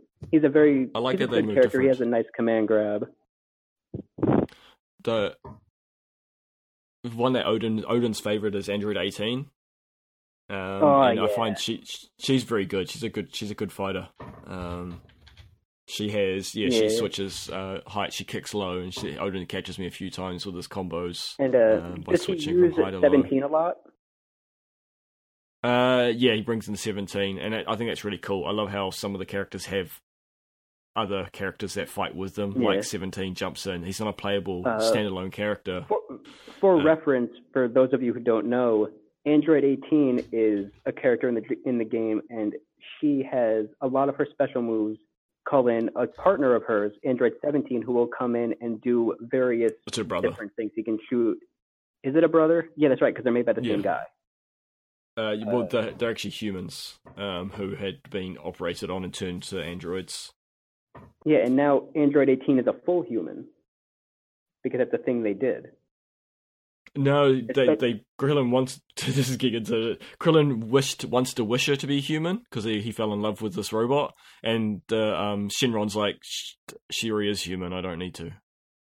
Oh, okay. I was under the impression that he had and made her from a cyborg into a person. No, they actually they are fully human, so they have the important parts to make babies because they have a kid. Because Krillin and Android 18 have a kid, but the rest of their body is android, all their arms and stuff is from. They haven't really gone into it too much detail. They don't really ever show it, but they've been tampered with, so they're superhuman. But that's why one of their abilities, they're not as strong as Goku, but they have an unlimited pool of energy, so they can keep firing and wear people down, and that's the difference between the normal human. That's not a thing in the game, though. No, they don't have unlimited bars of meter or something. That would have been interesting if they did, though. No, it wouldn't. It would be game breaking and not fun. If their supers did a lot less, it would be interesting. But yes, you're right, it would probably ruin the game. I just thought it'd be interesting because it ties into the game. But you're trying to go for what the games used to do, when it was just Dragon Ball Z fans enough for fighting game people. They've never been very good for fighters. Yeah, I won't carry on too much longer about Dragon Ball FighterZ, or Dragon Ball FighterZ, as the developers have said it is. It's Fighters, it's not FighterZ. I called it! I said that a while back. I said, no, it's Dragon Ball FighterZ. Yep, they have definitely come out. No, I didn't. Come out. It was Arxis or Bandai Namco. It was whichever one. They explicitly said that it is FighterZ, not FighterZ. No, I got myself twisted. I reckon it should be FighterZ. Sorry, damn it. I got myself excited again. What an idiot. I think it should be FighterZ. Just like, because it's the Z Fighters. Vader set himself up for an unblockable. Yeah. Yep. What an idiot. It's a very good game, and the best part is that it has appealed to people who aren't atypical fighting game people. Like people in Discord have mentioned like wanting to buy the game. I won't mention names or anything. But you bought the game. Yeah, well, because I wanted it basically appealed to me, and I'm not a fighter game person. That's what I mean. So it worked. Oh, okay. Oh, so you didn't buy the game? You won it in like a contest or something? No. I bought it because I wanted it because it's Dragon Ball Z. Oh, okay. Yeah. I thought you won it because you have a knack for winning things, as we all know. No, I didn't win this one. I came with my PS4 bundle. Yeah, so should I go on to my next fighting game, or are you guys doing your first ones? I forget how this works. Depends if you want to break from talking, John. Yeah, poor Matt has no idea what we're on about. Maybe we should give you a chance. It's interesting listening to it, because I almost bought this because I'm like, I like my fighting games, whereas I'm a bit of the Dragon Ball, but I almost bought it because of that two reasons. I wanted to get it because it's a fighter like Guilty Gear, which I enjoy playing, but also I'll get into that. Yeah, I know it's coming. But also I was hoping it would be a way for me to learn Dragon Ball as well at the same time. I almost bought it. It was only because Monster Hunter World came out at the same time, and that took priority. Yeah, same day. So that took priority, unfortunately. Yeah, I got it. Also, I got everything in a big bundle. Are you ever going to do that YouTube channel that we discussed? Yeah, when I get time. I've not forgotten about it. I mean, what John's talking about as well ago, I sort of said that I was going to do a YouTube channel of me getting back into fighting games and sort of teaching my way to getting good at them again, because I used to be really into fighting games when I was younger. And it's funny because I've got pretty much every recent fighting game that's come out. I've got Tekken 7, I've got Injustice 2, I've got, I haven't got the latest Street Fighter, the arcade edition that's recently come out. But I've got, I'm Street Fighter 5 Apology Edition? Yeah. We're sorry. And all the recent ones and the latest Guilty Gears as well. But this is the only real fighting game I've not really got at the moment. I've even, like I said, invested in a proper Hori fight stick as well. The problem is it's like everything. It's just down to time. I just don't get, with everything commitments, I just haven't had the time to invest in it. So especially if you haven't used a traditional arcade fight stick, it can definitely take time to get used to. Absolutely, yeah. It took me a while to track it down. I lucked out that I managed a second-hand one, but that has barely been used. I've got, like I said, it's the Tekken 7 PS4 one, which is really nice actually, and it's one that you can customize as well if I choose to. So yeah, at some point I will get back into this, and I think with Dragon Ball FighterZ, FighterZ, whatever we want to call it. Was it Fight? It is FighterZ, isn't it? FighterZ. I'm right. Stuff the developer. Look, you're being competitive again. That I will get it. I suppose I'm going to wait for, I'll probably wait for the complete edition or whatever that ends up being. I think I'll probably wait for it to either come down in price or get. There are, I think, 8 DLC people rumored for Season 1, and they are supposedly all due out by July. Which, that's mad. I mean, that's a really quick turnout. Well, yeah, because this game hasn't been out that long. It's only been out since about mid-February, I think. Yeah, so less than a month. So, yeah, no, I think it looks really good. I must admit, it does look a really cool game, and it's one that I want to actually tell. I think the last game I did buy, last fighting game I bought was Marvel vs. Capcom Ultimate, which I played for about 10 minutes, and then I thought, I really don't like this. It's really... Moment of silence for Marvel vs. Capcom Infinite, which is officially dead. I can imagine. It is not being brought. It's not being brought to this year's Evo. Yep. Yeah, I heard that. That was the big one. That Marvel will not be at Evo because it has been at Evo pretty much every year since Marvel vs. Capcom's inception. Yes, it has. Since Evo's inception, which I think came second. But Marvel vs. Capcom Infinite will not be main stage at EVO. It may be a side tournament. I could be missing that, but it will not be one of the 8 games that are at EVO. And that's a very big thing. And they probably what's funny is the day that Dragon Ball FighterZ came out, there were a lot of people tweeting around pictures of the Steam players for Marvel vs. Capcom Infinite that day, and there were several points where it was 0. Nobody was playing it. Yeah, I can believe that. What I tried of it, I really didn't. I loved the old Marvel vs. Capcom games. This one was just awful. It's I had a copy of Marvel 2 that I had when I was younger, and eventually I got the idea to trade it in because I wasn't playing it, and I was young, and I was wondering what it would go for. And the person at GameStop literally told me, "You're going to be very sad." Because I was young and I didn't take care of my games very well since I was young, and it was too damaged for them to take. But he said if they had been in good enough condition for them to take, they were going to give me like $300 for it. Wow. But sadly, I was young and dumb. Live and learn. Also, Vader has dropped pictures of Captain Ginyu and the Ginyu Force in the Discord. I don't know if you saw that. Yeah. They're kind of like a parody on like the Power Rangers or like the Kamen Rider and stuff like that. Yeah. The Japanese but thing. They have this one last thing before I jump off to my Guilty Gear section, which will not be as long as this, thankfully, or else I'm just going to run this podcast. I'll drive this podcast car right to EVO. I'll do it. We'll jump off it sometime, don't worry.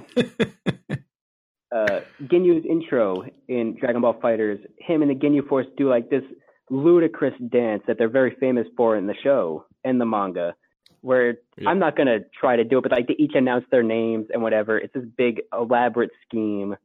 And then like there's like colored smoke that goes off behind all of them. And in the game, they're like 10 feet away from the rest of their other 2 partners, and their partners are just standing there like, don't know what to do with that. Yeah, I do like the intros. I like how dynamic they are, and they change depending on who you have. And if you've got a team that are friendly in the actual series, they're kind of a bit more, And you can also get dramatic openings, where if you're Goku and you're fighting Cell, but if you're Goku fighting Frieza and you don't have Krillin on your team, I'm pretty sure if you don't have Krillin, Frieza's like the opening cinematic when they come out will be Frieza killing Krillin, and that's what makes Goku go Super Saiyan. Oh yes, I have seen that. Now I think about it. Yep, it's same with Cell, Gohan, and 16. If you're Teen Gohan fighting Cell, and they're the first characters of each team, and you don't have 16, the opening cinematic will be Cell crushing Android 16's head, and then Gohan goes Super Saiyan 2. There are just little things like that. Yeah, definitely, it's really well thought out. It's definitely one of the bonuses of the game. Like the game has a lot of charm, and that's definitely a big bonus. For sure. But I will leave Arxis' newest game. I'll leave that for now. Well, probably for the time being, because I went on far too long about that, and I apologize, gentlemen, because we have things to get to. It's right. It's good. The passion's good. It's Oh, we're talking about passion. Guilty Gear Xrd Revelator 2.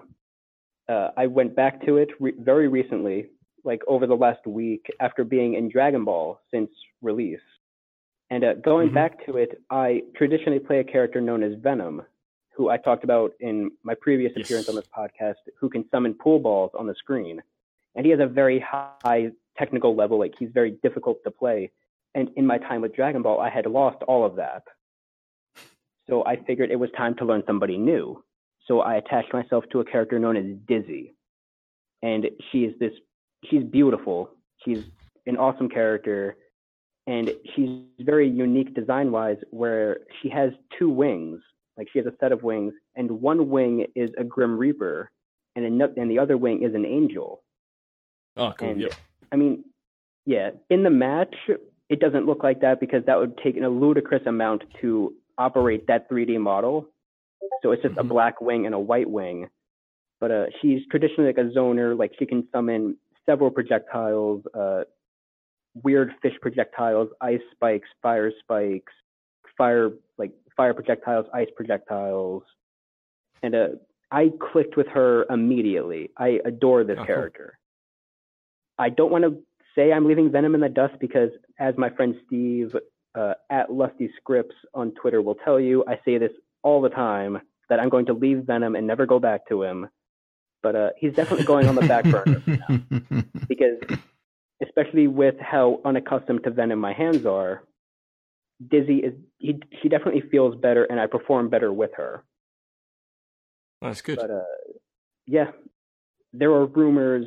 Yesterday was International Women's Day, so shout out to all you awesome ladies out there. You're all great. Absolutely. But agreed. Arxis did an International Women's Day tweet where they had all the characters from BlazBlue, from Guilty Gear, and a nice little thing that my friend noted to me about an hour before we jumped on this call is that in their International Women's Day tweet, they included a character which hadn't been in Guilty Gear Xrd, like the newest edition, and her name is Abba. And she had some crazy mechanic where she would like ingest blood packets, very much like a vampire. Yep.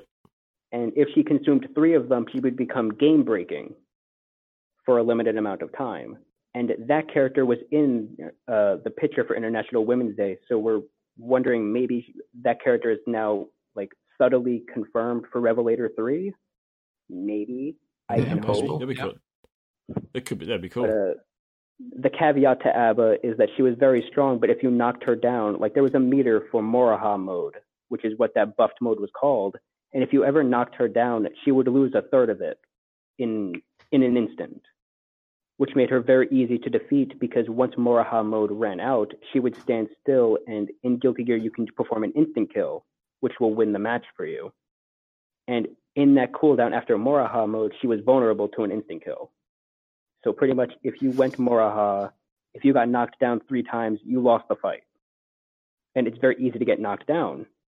So a lot of people did not play Abba. Yeah. But yeah, I'm still very much into Guilty Gear. I like it a bit more than Dragon Ball, but there's Dragon Ball tournaments in my local town, and there's no Guilty Gear tournaments because people don't care enough to learn it. Which I get because it's a hard game. Like, I'll be the first to say it. It's a balls hard game. Well, yeah, it's hard. Those games are hard for new people to get into because the people who are good at it at it already, and yeah, it's a catch-22. That's kind of why Guilty Gear was so difficult for me to get into, and I'm surprised I caught on with it because the person I was learning from, my friend Steve, had played fighting games since he was a baby. Like he grew up in fighting games. I drifted away from them eventually after Street Fighter 2. He never did. He stayed with them. Yep. He's good at every fighting game you could put in front of him. Even if he's never played it, give him 3 fights and he's going to kick your ass. He's brilliant. At least you had a close friend that you could work with. That helps. Yep. So a lot of people who want to get into them. But the problem is he doesn't play a wide variety of characters, especially in Dragon Ball. So at these tournaments, I'm getting exposed to characters that I've never fought. So I don't know how they play. Make him. But I'm just make him play characters. Yeah. I don't know about That's what friends are for. Well, I got some breaking news, hot off the presses of Discord. Yeah. Richard from We're Not Wizards has got a Switch. Yeah. His wife posted it out. Wait for him. Yeah. God, wish mine did. Awesome. Actually, I've wink, wink. Because I'm due hopefully a bonus from work soon. So which obviously will go towards other things. And I'm like, I've put a switch in the, I'll say, right, well, we need to put a bit towards something to do with the house. We need to put a bit more, pay off the credit card. And I was like, and Nintendo Switch. And she's like, hang on, where did that come from in the list? I was like, I want one. It's the one thing I'm missing. What you should do instead of buying the Switch, get the Switch like later on in the year, get Dragon Ball. Oh. But I want to switch more at the moment. Skip both. Yeah, fingers crossed. Yeah, definitely get both. Yeah. Yeah. We're discussing which one he has money, like which one he should get because of like monetary constraints. Get both. Yeah, exactly. That's always the right answer. Can't decide. Get both. So, yeah, I was. Guilty Gear is still a very good game. You should definitely play it, Matt. Yes, I do own it. I just need to play it more. I own both of them, or like the recent versions. You got to do the important one. You own it. You got to play it. Yes, and I will.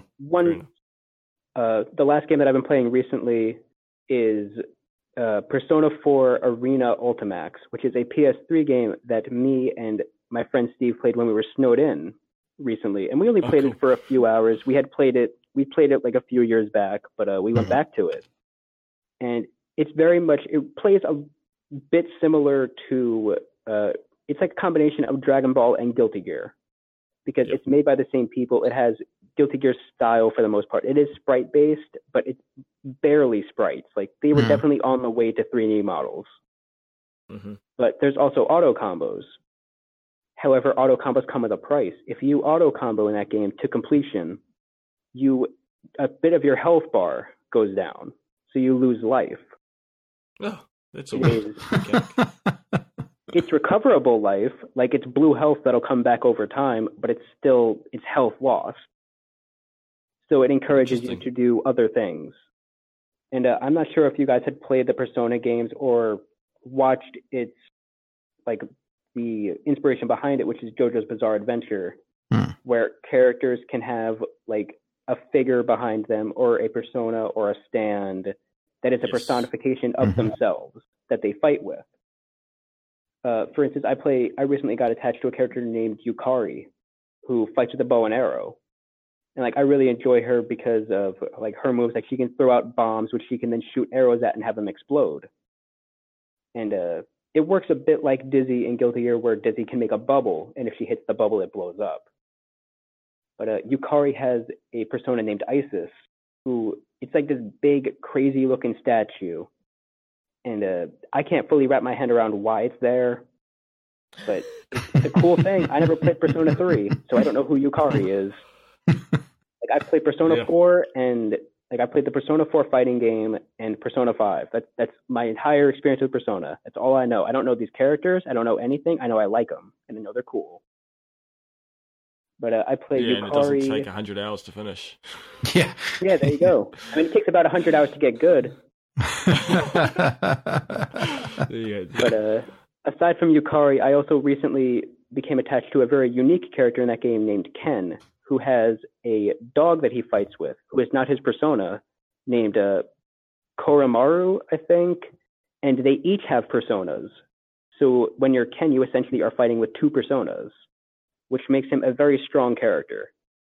But the caveat to that game is when you do certain moves, your persona will come out onto the battlefield and perform the move. If your persona is hit, you lose a card.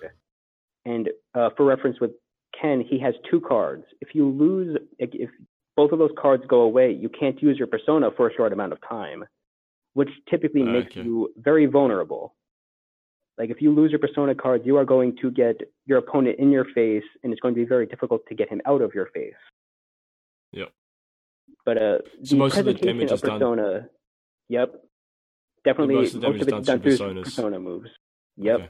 Yep. And especially if your persona is involved in your super, if you lose your persona cards, you cannot you can't perform supers, which is a rough deal. Like it's gonna hurt. It's damage, chip damage. Yeah. Yep. Also, that's a funny thing you mentioned, chip damage. In Dragon Ball FighterZ, chip damage can't kill you, which, for those of you who don't know, chip damage is damage you take while blocking. Yeah. Chip damage can't kill you in Dragon Ball. That's kind of good. You will get down to I think 1 that's a good thing. Yeah, but it rewards you. Like, there's no penalty for being a turtle and just sitting there blocking a lot. Which, back to my issues with this game. I thought that's kind of cool. It doesn't go up, but if you're good enough, like I play Tien, and Tien has a lot of moves that come with a cost. Like when he does his Tri-Beam Super, which is really cool, it takes 1,000 HP off of him, which is about 1/10 of his health. Oh. And so you have to be very used when you're Tien to fighting in a disadvantageous position because he has 2 Tri-Beam supers, and he also has a super where he will lose one of his special attacks by sacrificing Chaozu, who is like this little mime dude who will latch onto the opponent and explode. But Tien has a move where he can use Chaozu to like stop the opponent with telekinesis. If you do the Chaozu explosion move, you lose that move for the fight. Oh, that's interesting. I haven't played with him. I'm gonna have to go play with that character. So that stuff's really interesting. Tien's brilliant. On top of the fact that he has that, he has a command grab. He has very fast normals where like he jabs out at you. He has like this crazy overhead. He has a volleyball attack. Like he's everything you could want in a character. And at the tournament that I was playing, I did the Tri-Beam and got him down to like minuscule HP. But because I did that, I didn't have to worry about anything because I figured he would die anyway. And I ended up taking my opponent to school because I was very aggressive. I no longer cared about losing Tien because to me, he was already dead. He'd done his job. I ended up beating him. I ended up beating him with Tien with like a pixel of HP. I had other people, so I had a backup, but he couldn't wrap his head around the offense that I could do with Tien at that point. Yep. Because I was doing stuff I normally wouldn't do because that's what crazy people do. Yep. So yeah, that's about all I've been playing recently. I noticed that you have Bloodborne on your list, Vader. In the time that since I've been on the podcast, I platinumed the Bloodborne. I did not do the DLC. Nice one. Some people say I don't have the real platinum because I didn't do the DLC. They can shove it up their own ass. I don't care. Doesn't matter. I did the Chalice dungeons. Fuck off. Yeah, they're annoying. The fun, but a very annoying. Fun game. And to be honest, I enjoyed the Chalices. Like, I really liked the Chalice dungeons, even the later ones.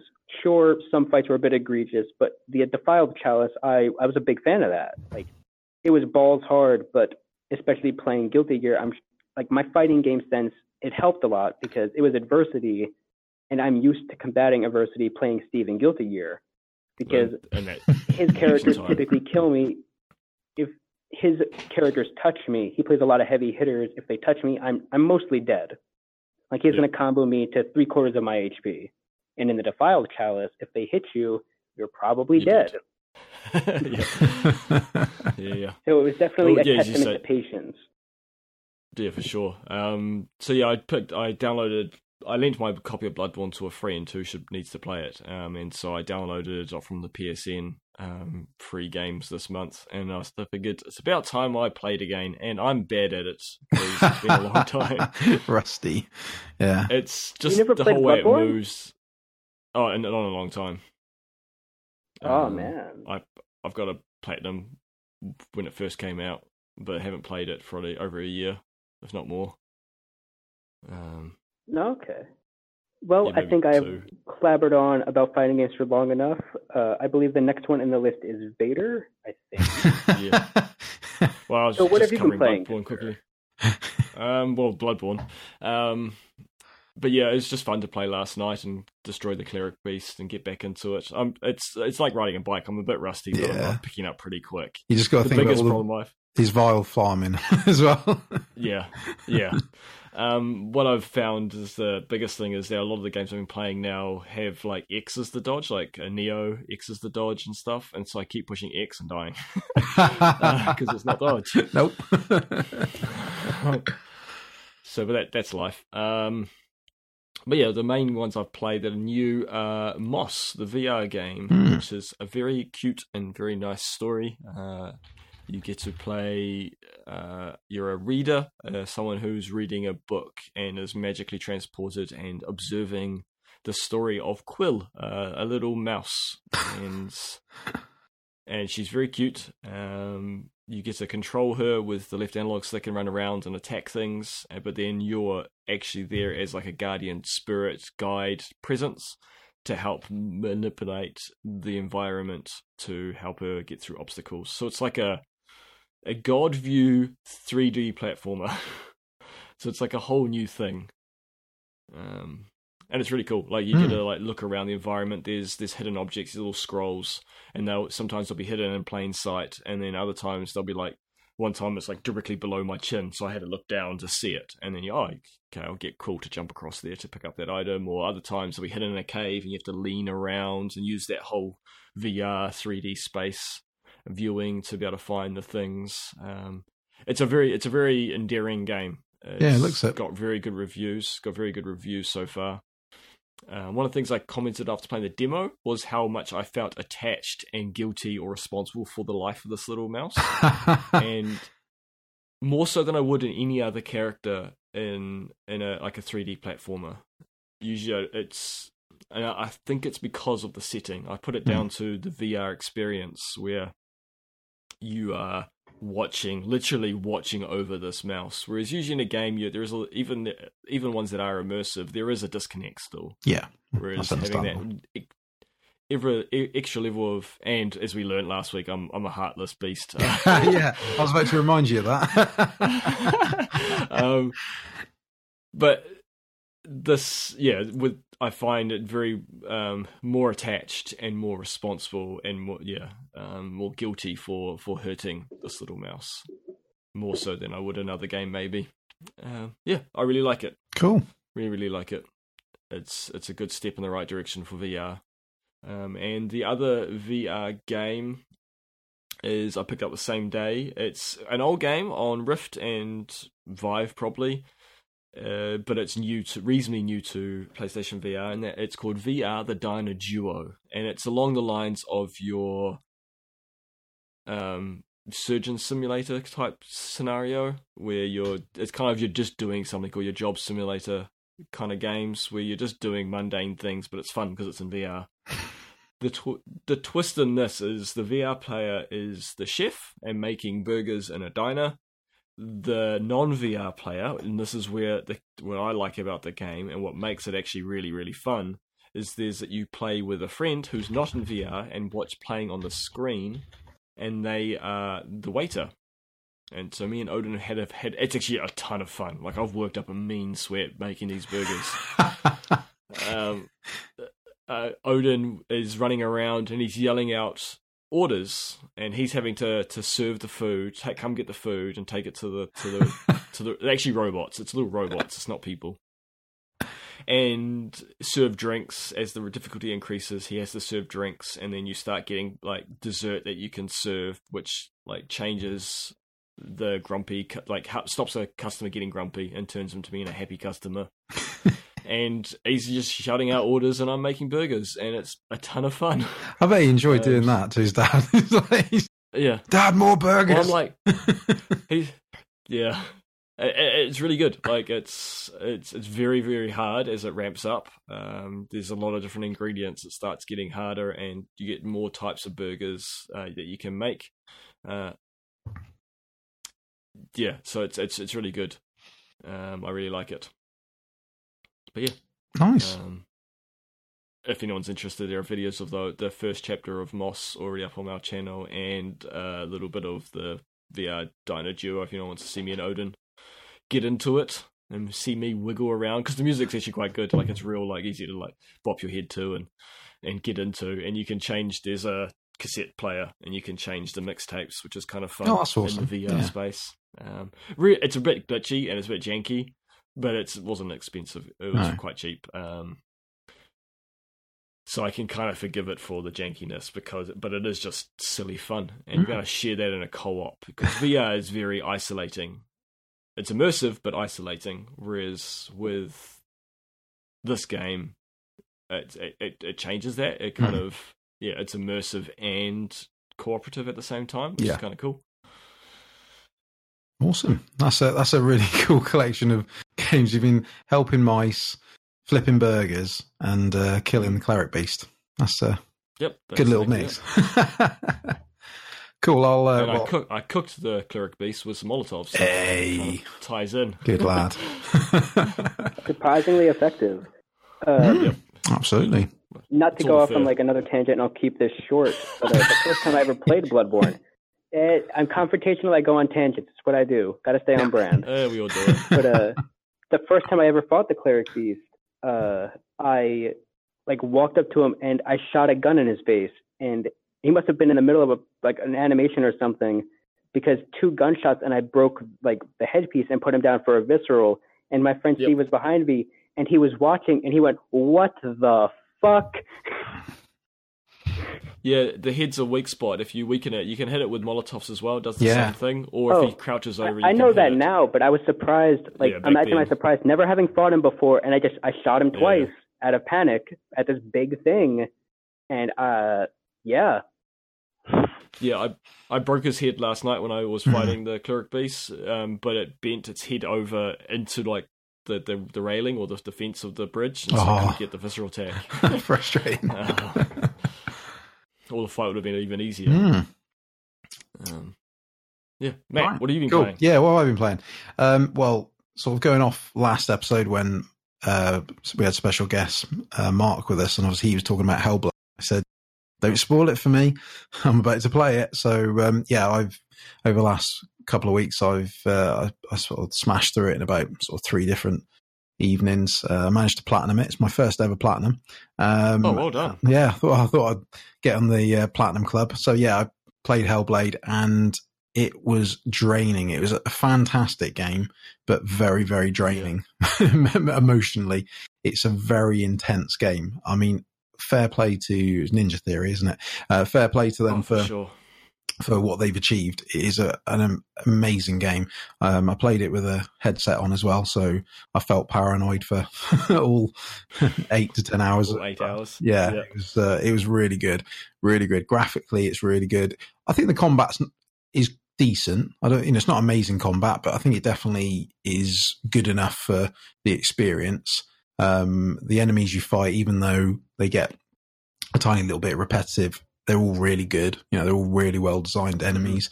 But just the way things are done is fantastic. It's one of those games that you just need to experience. I wouldn't play it again, not because of anything bad about it. It's just I've platinumed it, so I wouldn't really need to, but also I don't want to go through it again, because like I said, it's such an intense and quite a bleak game, that I just think it would just literally drive me down to the ground if I played it again. But I'm so glad I've played it and so glad I completed it. There's some fantastic levels in there, like that. What the name of it? One with all the corpses in it, I think like Sea of Corpses or River of Corpses or whatever it's called. Looks straight out of a heavy metal cover. Fantastic. Even the end boss, which is sort of not a boss, is a great fight. I got stuck on the Hound, which is sort of the penultimate boss, for a little while because it was just frustrating. But no, it's just a and it just shows with a limited budget in gaming, it really shows what they can achieve. And like I said, for anyone that's not played it, it's tending to go on sale now a bit in the. It's on sale at the moment. I believe. Is it? Oh, even better. Yeah. I picked it up on whenever it was last on sale. I definitely suggest you play it. It is a really, really good game. It's a must play for any PlayStation owner. It's a must play. Absolutely, definitely. Then John, have you played it? Oh yeah. John, have you played No. Much like last episode when I had to admit to not playing Nier, well, outside of like half hour or so, I haven't even put a finger on Hellblade. It's worth a go. Definitely worth it. It's really, really good. It's like I said, it's intense. Just mentally an intense game. Just going through Senua's sort of story and the experience. It's very, but you're used to Bloodborne and Souls and things like that, so you'll be able to. You're a big boy, you'll be able to handle it. But no, it's like I said, it's an experience, and that sort of leads on to the other game that I've sort of completed recently, which is What Remains of Edith Finch.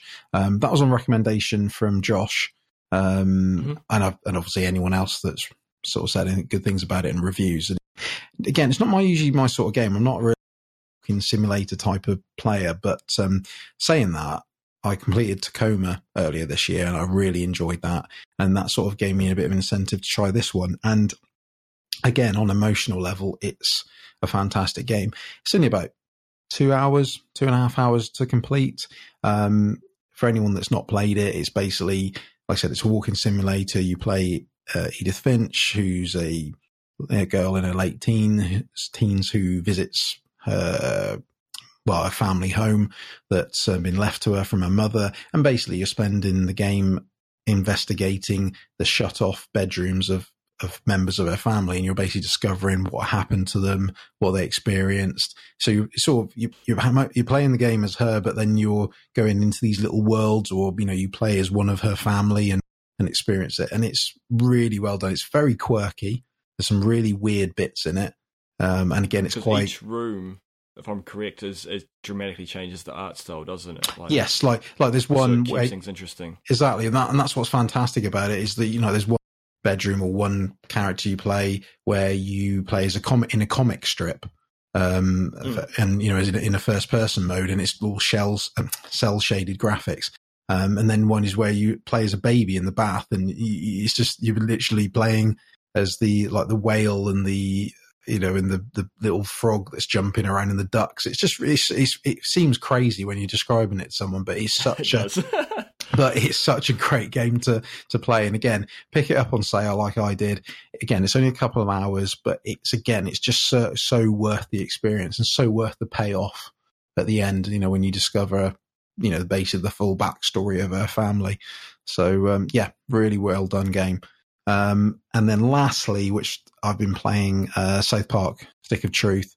I picked up the latest game, and obviously the good thing is that it comes with a code for the HD version of the first one. Yes. I mean, I was a massive South Park fan when I was younger. I got to the point where you could tell me a line and I would tell you which episode it was. And then I just stopped watching it, just for no particular reason. I just sort of lost track of South Park. And so, and then when I saw the games, I thought, I don't know, it's going to be a bit of one of, they're just using the license, but it's actually a very good game. It's very easy compared to other games, but like I said, if you've got any sort of knowledge of South Park, you'll love it. So I'm trying to power through this one so then I can move on to the Fractured But Whole. So that's basically what I've been playing. And I think it's time we move on to the final bit, which is going to be the question that we posed to everyone on Twitter. So, yep, I was good, and I put names next to. Read professional. So on Twitter, because I was really wondering about that, and then I went to look at the notes, and I was wondering why all of our names were next to them, and I was like, "The hell is that about?" Yeah, this is a bit of a milestone. I've never read feedback on a podcast before. This There you go. See, it's a episode of firsts. My first Dark Insight, and we're all coming. It's all coming out now. So so basically on Twitter we asked the question, and it's all Bloodborne. So, if you had to compare yourself to a trick weapon from Bloodborne, which one would it be and why? Bit random, but we got some interesting feedback. So I'll start with the first one. So this is Soul of the Lore Hunter Remastered at the Lore Hunter. And the answer was the Beast Cutter, because I'm regrettably inelegant, but also the Whirligig Saw, because I can destroy both beasts and pizzas. That is a great answer. Very relatable, Sean. I was about to say that. I said I can definitely, almost at the same time, destroying beasts whilst eating a pizza at the same time. Many a Friday night. I become a beast while I destroy pizza. Exactly. Yes. I like that. Yeah. Awesome answer. How about you, Vader? Do you want to do the next one? Yep. I was just going to say, this question's quite good because it's almost one of those psychological questions you'd get asked at a therapist. Yeah. I don't know what made me think of it. I thought, let's ask something really bizarre. And it was one of those questions where when I put it out, I thought this could go really wrong where people are like, what's that about? Yeah, I don't get it. Yeah, but it was good. We got some really good responses. We did. So we're just diving into the psyche of our absolutely. Mystic Referee at Mystic Referee 86. Fists, the weapon I was born with when I entered this nightmare. Yes. I like that one. Excellent. Hey, you were also born with feet. They're just not in the game. Yeah, unfortunately. You can't kick with them. Yeah. You kick ass, but not literally. Speaking of that, last night I bet that first werewolf you fight, or that you can fight or die to or run past. With a fist, yeah. When you got I killed it. Oh, with nice. My fists. And what I worked out is that if you push the 2 button, which usually is your gun, you do like a yoga flame. Or a Kamehameha, you do like a 2-handed push. Yeah. Or like Nina from Tekken. You do like a little palm thrust. Oh, I didn't know. It's not very good, but it gets the job done. Yeah. Oh, it just sort of was fun. Like, I'm like Nina from Tekken. Slam attack. That's awesome. Anyway. Right. John, next one. All right. Our next bit of feedback comes from Patches35.5 or @_Patches on Twitter. Threaded Cane, I have the appearance of class, but am mainly defined by my awkward range and average scaling. Good on you, Patches, because the Threaded Cane is great. Threaded Cane is brilliant. Threaded Cane master I love that. Awkward range and average scaling. I love that. How would you describe yourself? I have average scaling. That's awesome. Brilliant. Right, next one is Petrified Wing @Petrified Wing. And he said, Ligarius's wheel. I can do stuff, but I'm not made for just as well. Yeah, he goes, yeah, I can do stuff. I'm not made for it just as well. Yeah. So, yeah. I like that. So it's a wheel, not meant for hitting, but it works. It works, yeah. So, yeah, no, there we go. I'm sure that wheel was made for hitting. You've seen what Alfred does with that wheel. Yeah, maybe you absolutely. have, I'm not sure, but some stuff happens with that wheel, and it looks like it's pretty made for hitting. Yeah. Made for making jam. Yeah. Especially since that's disgusting. Well. That's disgusting. I don't approve of that. Hey, I'm just saying how it is. But the Ligarius wheel, it's even mentioned that the wheel is haunted by the ghost that you can release out of it. So I'm pretty sure that wheel was made for smashing. That sounds like a song. It's a sequel to These Boots Are Made for Walking. Yeah, that's what I was thinking. These wheels are made for smashing. Richard, when you get around to listening to this, we want you to sing a version of This Wheel's Made for Smashing. Next we've got My Sinclair @My Sinclair. Shikage. I cut swift and deep, give an unfair advantage fighting other hunters. But if you hold me tight, you'll bleed. That's an admission. Mine's an edgelord. And I read it, Jeremy responded and saying, all right, you're goth, we get it. Laughing face. Oh, dude. Brilliant. Mai is the edgiest edgelord ever. That's great. On top of the fact, shout out to Mai because the Shikage is my favorite weapon in Bloodborne. Yeah, he's good. Yeah, I'm trying to decide what I want to go with, because in my first build, I stuck with the Threaded Cane through and through, and then I did a I don't YouTube recommend Let's Play. the Shikage, because in order to get it early enough to really make a build out of it, you have to beat Martyr Ligarius really early, and that, without help, is quite the task. Yeah. It's and then hard is an understatement. Yeah. I'm not sure. I just can't decide what I want to use because, as I say, the first time was Threaded Cane, then I did a second playthrough with the axe, and I've started with a saw blade this time, the Beast Cutter. Yeah, whatever it's called. Well, for the love of God, Vader, change your weapon. I've never used... No, you stick what you get, man. Yeah. Stick it out. I don't know about that. Bloodborne only has so many weapons. You got to get what you can get. Well, exactly. So that's what I'm trying to decide. I've just started with a different starting weapon this time, and I probably will go to something else when I find something else, but I just haven't decided yet. So any suggestions? No. What you mentioned earlier has just been confirmed for me anyway by another Discord message from Caitlin @TheGreatestKate on Twitter saying that, confirming that we get Praise the Sun from the beginning if you get the amiibo. So there we go. Yep. There we go. Yep. Yeah. You heard it. You got Dr. Faust. Yep. All right. Dr. Faust @Dr. Faust is dead. Threaded Cane again. I'm catching a theme here. Tricky, can overreach, hidden talents, can switch from exuding class and refinement to rending flesh in the blink of an eye. That's terrifying, Leonard. I was saying, that last one. Somebody about that. That's awesome. I like Dr. Faust. He's a good dude. Nice one, Leonard. Nice one. Right, next is our boy Josh. Still in a dream, Snake Eater @the morbidest of all beards. Saw Cleaver. because I saw a cleaver the other day and it made me really want a steak. Also, because I'm rough around the edges, just like the look of the weapon, but I can fire out witty comments very quickly, which, as we all know, makes it a great weapon because the DPS on that bad boy is sweet. That is awesome. There we go. Good man, Josh. Absolutely. And I have a friend of the show, Visceral Queen, or some say Cosm. Go on, have a go. Rita Palash? I don't know. Ryder Palash. Yeah. Ryder Palash, yeah.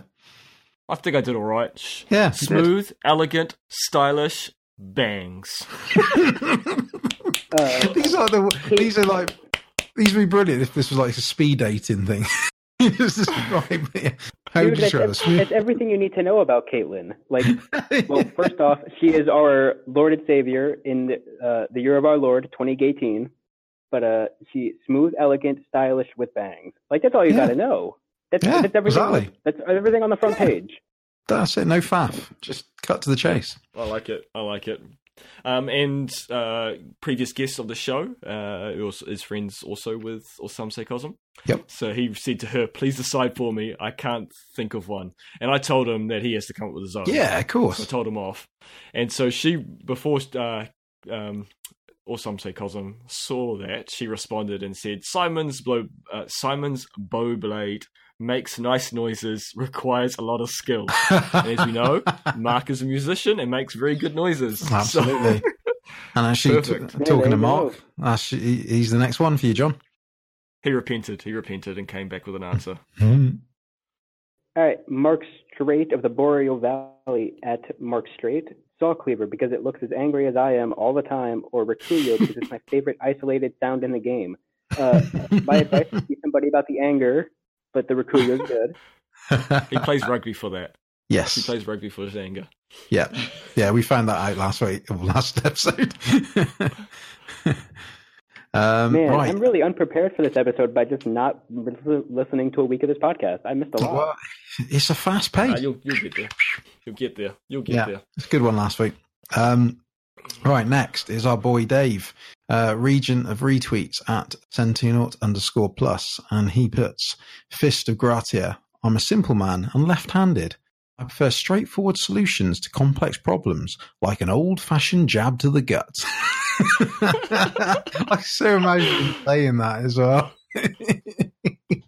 Now, I'm just going to nitpick response here a bit, since I'm being quote-unquote confrontational this week. You are. Yes, you Dave, have. the Fist of Gratia is not a jab. It looks like as if you actually throw a hook. So... Hey, you definitely curve your arm, and the jab is like a straightforward punch. I still think you wouldn't want to punch to the gut with it. I think you would still. Oh no! I'm just simply pointing out that it's not a jab. That's nitpicking, John. That's nitpicking. Yeah. I'm gonna lose. Okay, I have about 200, some high 200 number of followers on Twitter. I'm gonna lose them all. But I complimented Caitlyn, and I complimented Mai, so I'll still have those two, and I'll still have you two. There you go. I mean, that's four. That's true. We'll see if the Lord of Likes still follows you after this. At Night Twitten, he uses the Beast Cutter, a little too heavy, occasionally blunt, and I swing both ways. Hey. Nice one, Cameron. That is great. It was a nice 1-2 setup. Brilliant. Very good. Yeah, very good. All right, next one, John. All right, Kokaguro at Kokaguro. I think I'm like the Kirkhammer, blunt, overly practical to the point of being boring and dogmatic, only exciting if you rub me the right way. You're brilliant and you're exciting. Except I don't know about all that. Not gonna touch that. Oh, brilliant. But yeah, very, very good response, Ko. Very good. That is awesome. Right, next, a familiar face, Mr. Jeremy Greer. So he, how would you pronounce this? Blood Borb. Bloodborb. Yeah, Bloodborb. Bloodborb Greer at GG Greer. Rikuyo, because you can only get me after being fucked by a couple of giant shark men. I was upset when it didn't look like Vader included this because I saw this on my Twitter feed and I lost my goddamn mind. I was all over the place. That's probably why I don't understand Jeremy. What's funny though is that he lives in the southern half of the in a state that is very well known for fishing and seafood. So I mean, there's a pretty good chance in order to get to Jeremy's house, you have to fight sharkmen. Yeah, exactly. I think it was for his wife. How did she get to him? She had to do the same. Oh no. Oh, stop! Because I'm not going to mention. Nope. Just move on. Yeah, move on. We've got Twitter Hermit at Steps Bayu. Ligurious Wheel, because covering myself in blood of my foes makes me more powerful. Not that I do that regularly. Nice. And wrap us up, John. All right. Our last bit of feedback comes from Pete Lawson at Mr. Worry. The Torch. I'm a bit boring, but I can't see that. I do exist in the real world. I mean, you got a point there, Pete. Yeah. You got a point. Oh, absolutely. He's the only one to exit the dream. Yeah. Successfully exited the dream. Well done, Pete. Well done. Oh, dear. That is might awesome. Be boring, but you survived. Absolutely. No, you're not boring, Pete. We like you. There was some really, really good response. Oh, man, it was a ton of fun. That was good. Oh, it was brilliant. Yeah. What cool. The thing is, are you now going to ask, are we going to do a round table of our weapons from Bloodborne? Yes, we'll let you. I have no answer. I'm terrible at these games. But go, John. Because No, please don't, because I shit the bed and totally forgot to think of an answer. Oh, so none of us have got one then. And I've been trying to think of one this entire episode, and I want to equate it to a weapon that I like in Bloodborne. So I will go. I don't want to pick a weapon I don't like, but at the same time, this is as Vader said, a deep emotional question. This would be a real psychological response. I don't know. I didn't really come up with much, but compared to the answers we've got, it's really hard to compete with. Yeah, sure, yeah. You know what? I'll be unconventional. I'll pick a thrown weapon. I'll be a Molotov cocktail. Okay, why? That's the answer. I'm small but fiery. Yeah, pretty much. You're onto something. I'm small. My facial hair grows in red like fire. I'm pretty light, so you could throw me pretty far. Yeah, I don't know. I don't have a good answer for this, to be honest. Hey, you guys can laugh. At least I came up with one. Came up with one. Yeah. Looking at you. Hey, we were being professional, trying to do all, getting all the prep work. We didn't have time for things hang on, I came up with a question. That was my contribution.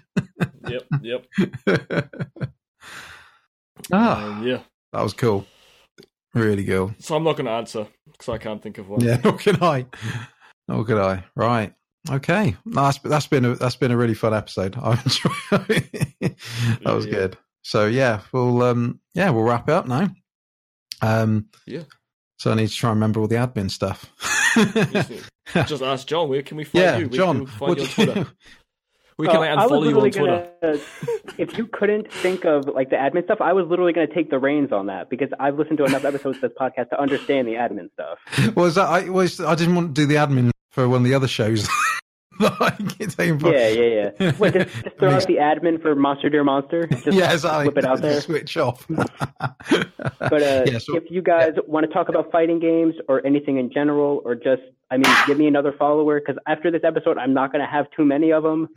99 Dexterity on Twitter, and I'm welcome to all conversation. I'm pretty open-minded with things. Just don't tell me Dark Souls 2 is bad because I'll block you. Yeah. Probably up for a fight on this episode, isn't I'm telling you. We won't go there. We need to end. Yeah. Okay. Getting into Dark Souls 2 debate. Future chat. How about you, Vader? Just VaderVanOden.com. You can find my crap there. There we go. Nicely summed up. You can find me on Twitter at NinjaBadger. Find me on Monster. We're coming up to almost our year anniversary, which is cool. And you can also find me on Realm and Ruin, which is a brand new podcast with me and Cameron about Warhammer and all the lore behind it, which is doing really well. You can find this show on darkinsight.net or on Twitter. You can just search for it. iTunes reviews, always good. Get the word out there. And thank you very much for joining us, John. It's been excellent having you on here. And we sort of guessed that you like fighting games. And maybe, kind of, sort of, maybe it's a thing. Just a tad. Yeah, exactly. But, it's been a pleasure, guys, and thank you for having me again, especially when Brian explicitly said that I would never be back here. And lo and behold, 2 weeks later, here we go. I am. Well, not 2 weeks, but 2 episodes later, here I am. It's 2018. Anything can happen. Exactly. And you've proven it. So, thank you very much for being on this show. And yeah, that's it. This has been Dark Insight episode 88. Thank you very much for listening, and we'll catch you later soon. Bye. Get out of here. Bye-bye. Awesome. Oh, that was brilliant. This is Analondo. Word. Check it. Analondo is a global fire slum. Don't be some blinded to what it's become. Take it from me and where I'm from. Game recognized, game it takes one to know one. Let's start off with the thugs that drag you in. Who the hell are these dudes? Man, I don't even know them. And then they drop me off at the top of the staircase. They could have picked anywhere, but you plant me in this place. And they got the worst bouncer ever posted at the door. Try to wave high, but in the end I got ignored. The other big guys are totally smashed on that lane. They totally bum rush and try to fight me. Slow your roll, homie, you don't even know me. About to put on the shadow gear and go ham like Shinobi. Make it to the bonfire, homegirl's in the mood. Lady of the darkly shooting off nothing but attitude. Time to head downstairs in the world's worst elevator. Met with drama, I'd rather take care of later. But this gargoyle must be someone's baby daddy. He doesn't waste time, just chooses to attack me. Most things that shine here are golden. Just cause they shine don't mean they're worth holding. The slum is a slum, no matter where you're from. And Analondo isn't true to what it's really showing. Most things that shine here are golden. Just cause they shine don't mean they worth holding. The slum is a slum, no matter where you're from. And Analondo isn't true to what it's really showing. Well, there's no hood quite like Analondo, because you proceeded by going through a broken window. You met with bad guys who choose to throw knives, and I realize that just dudes afraid for their lives.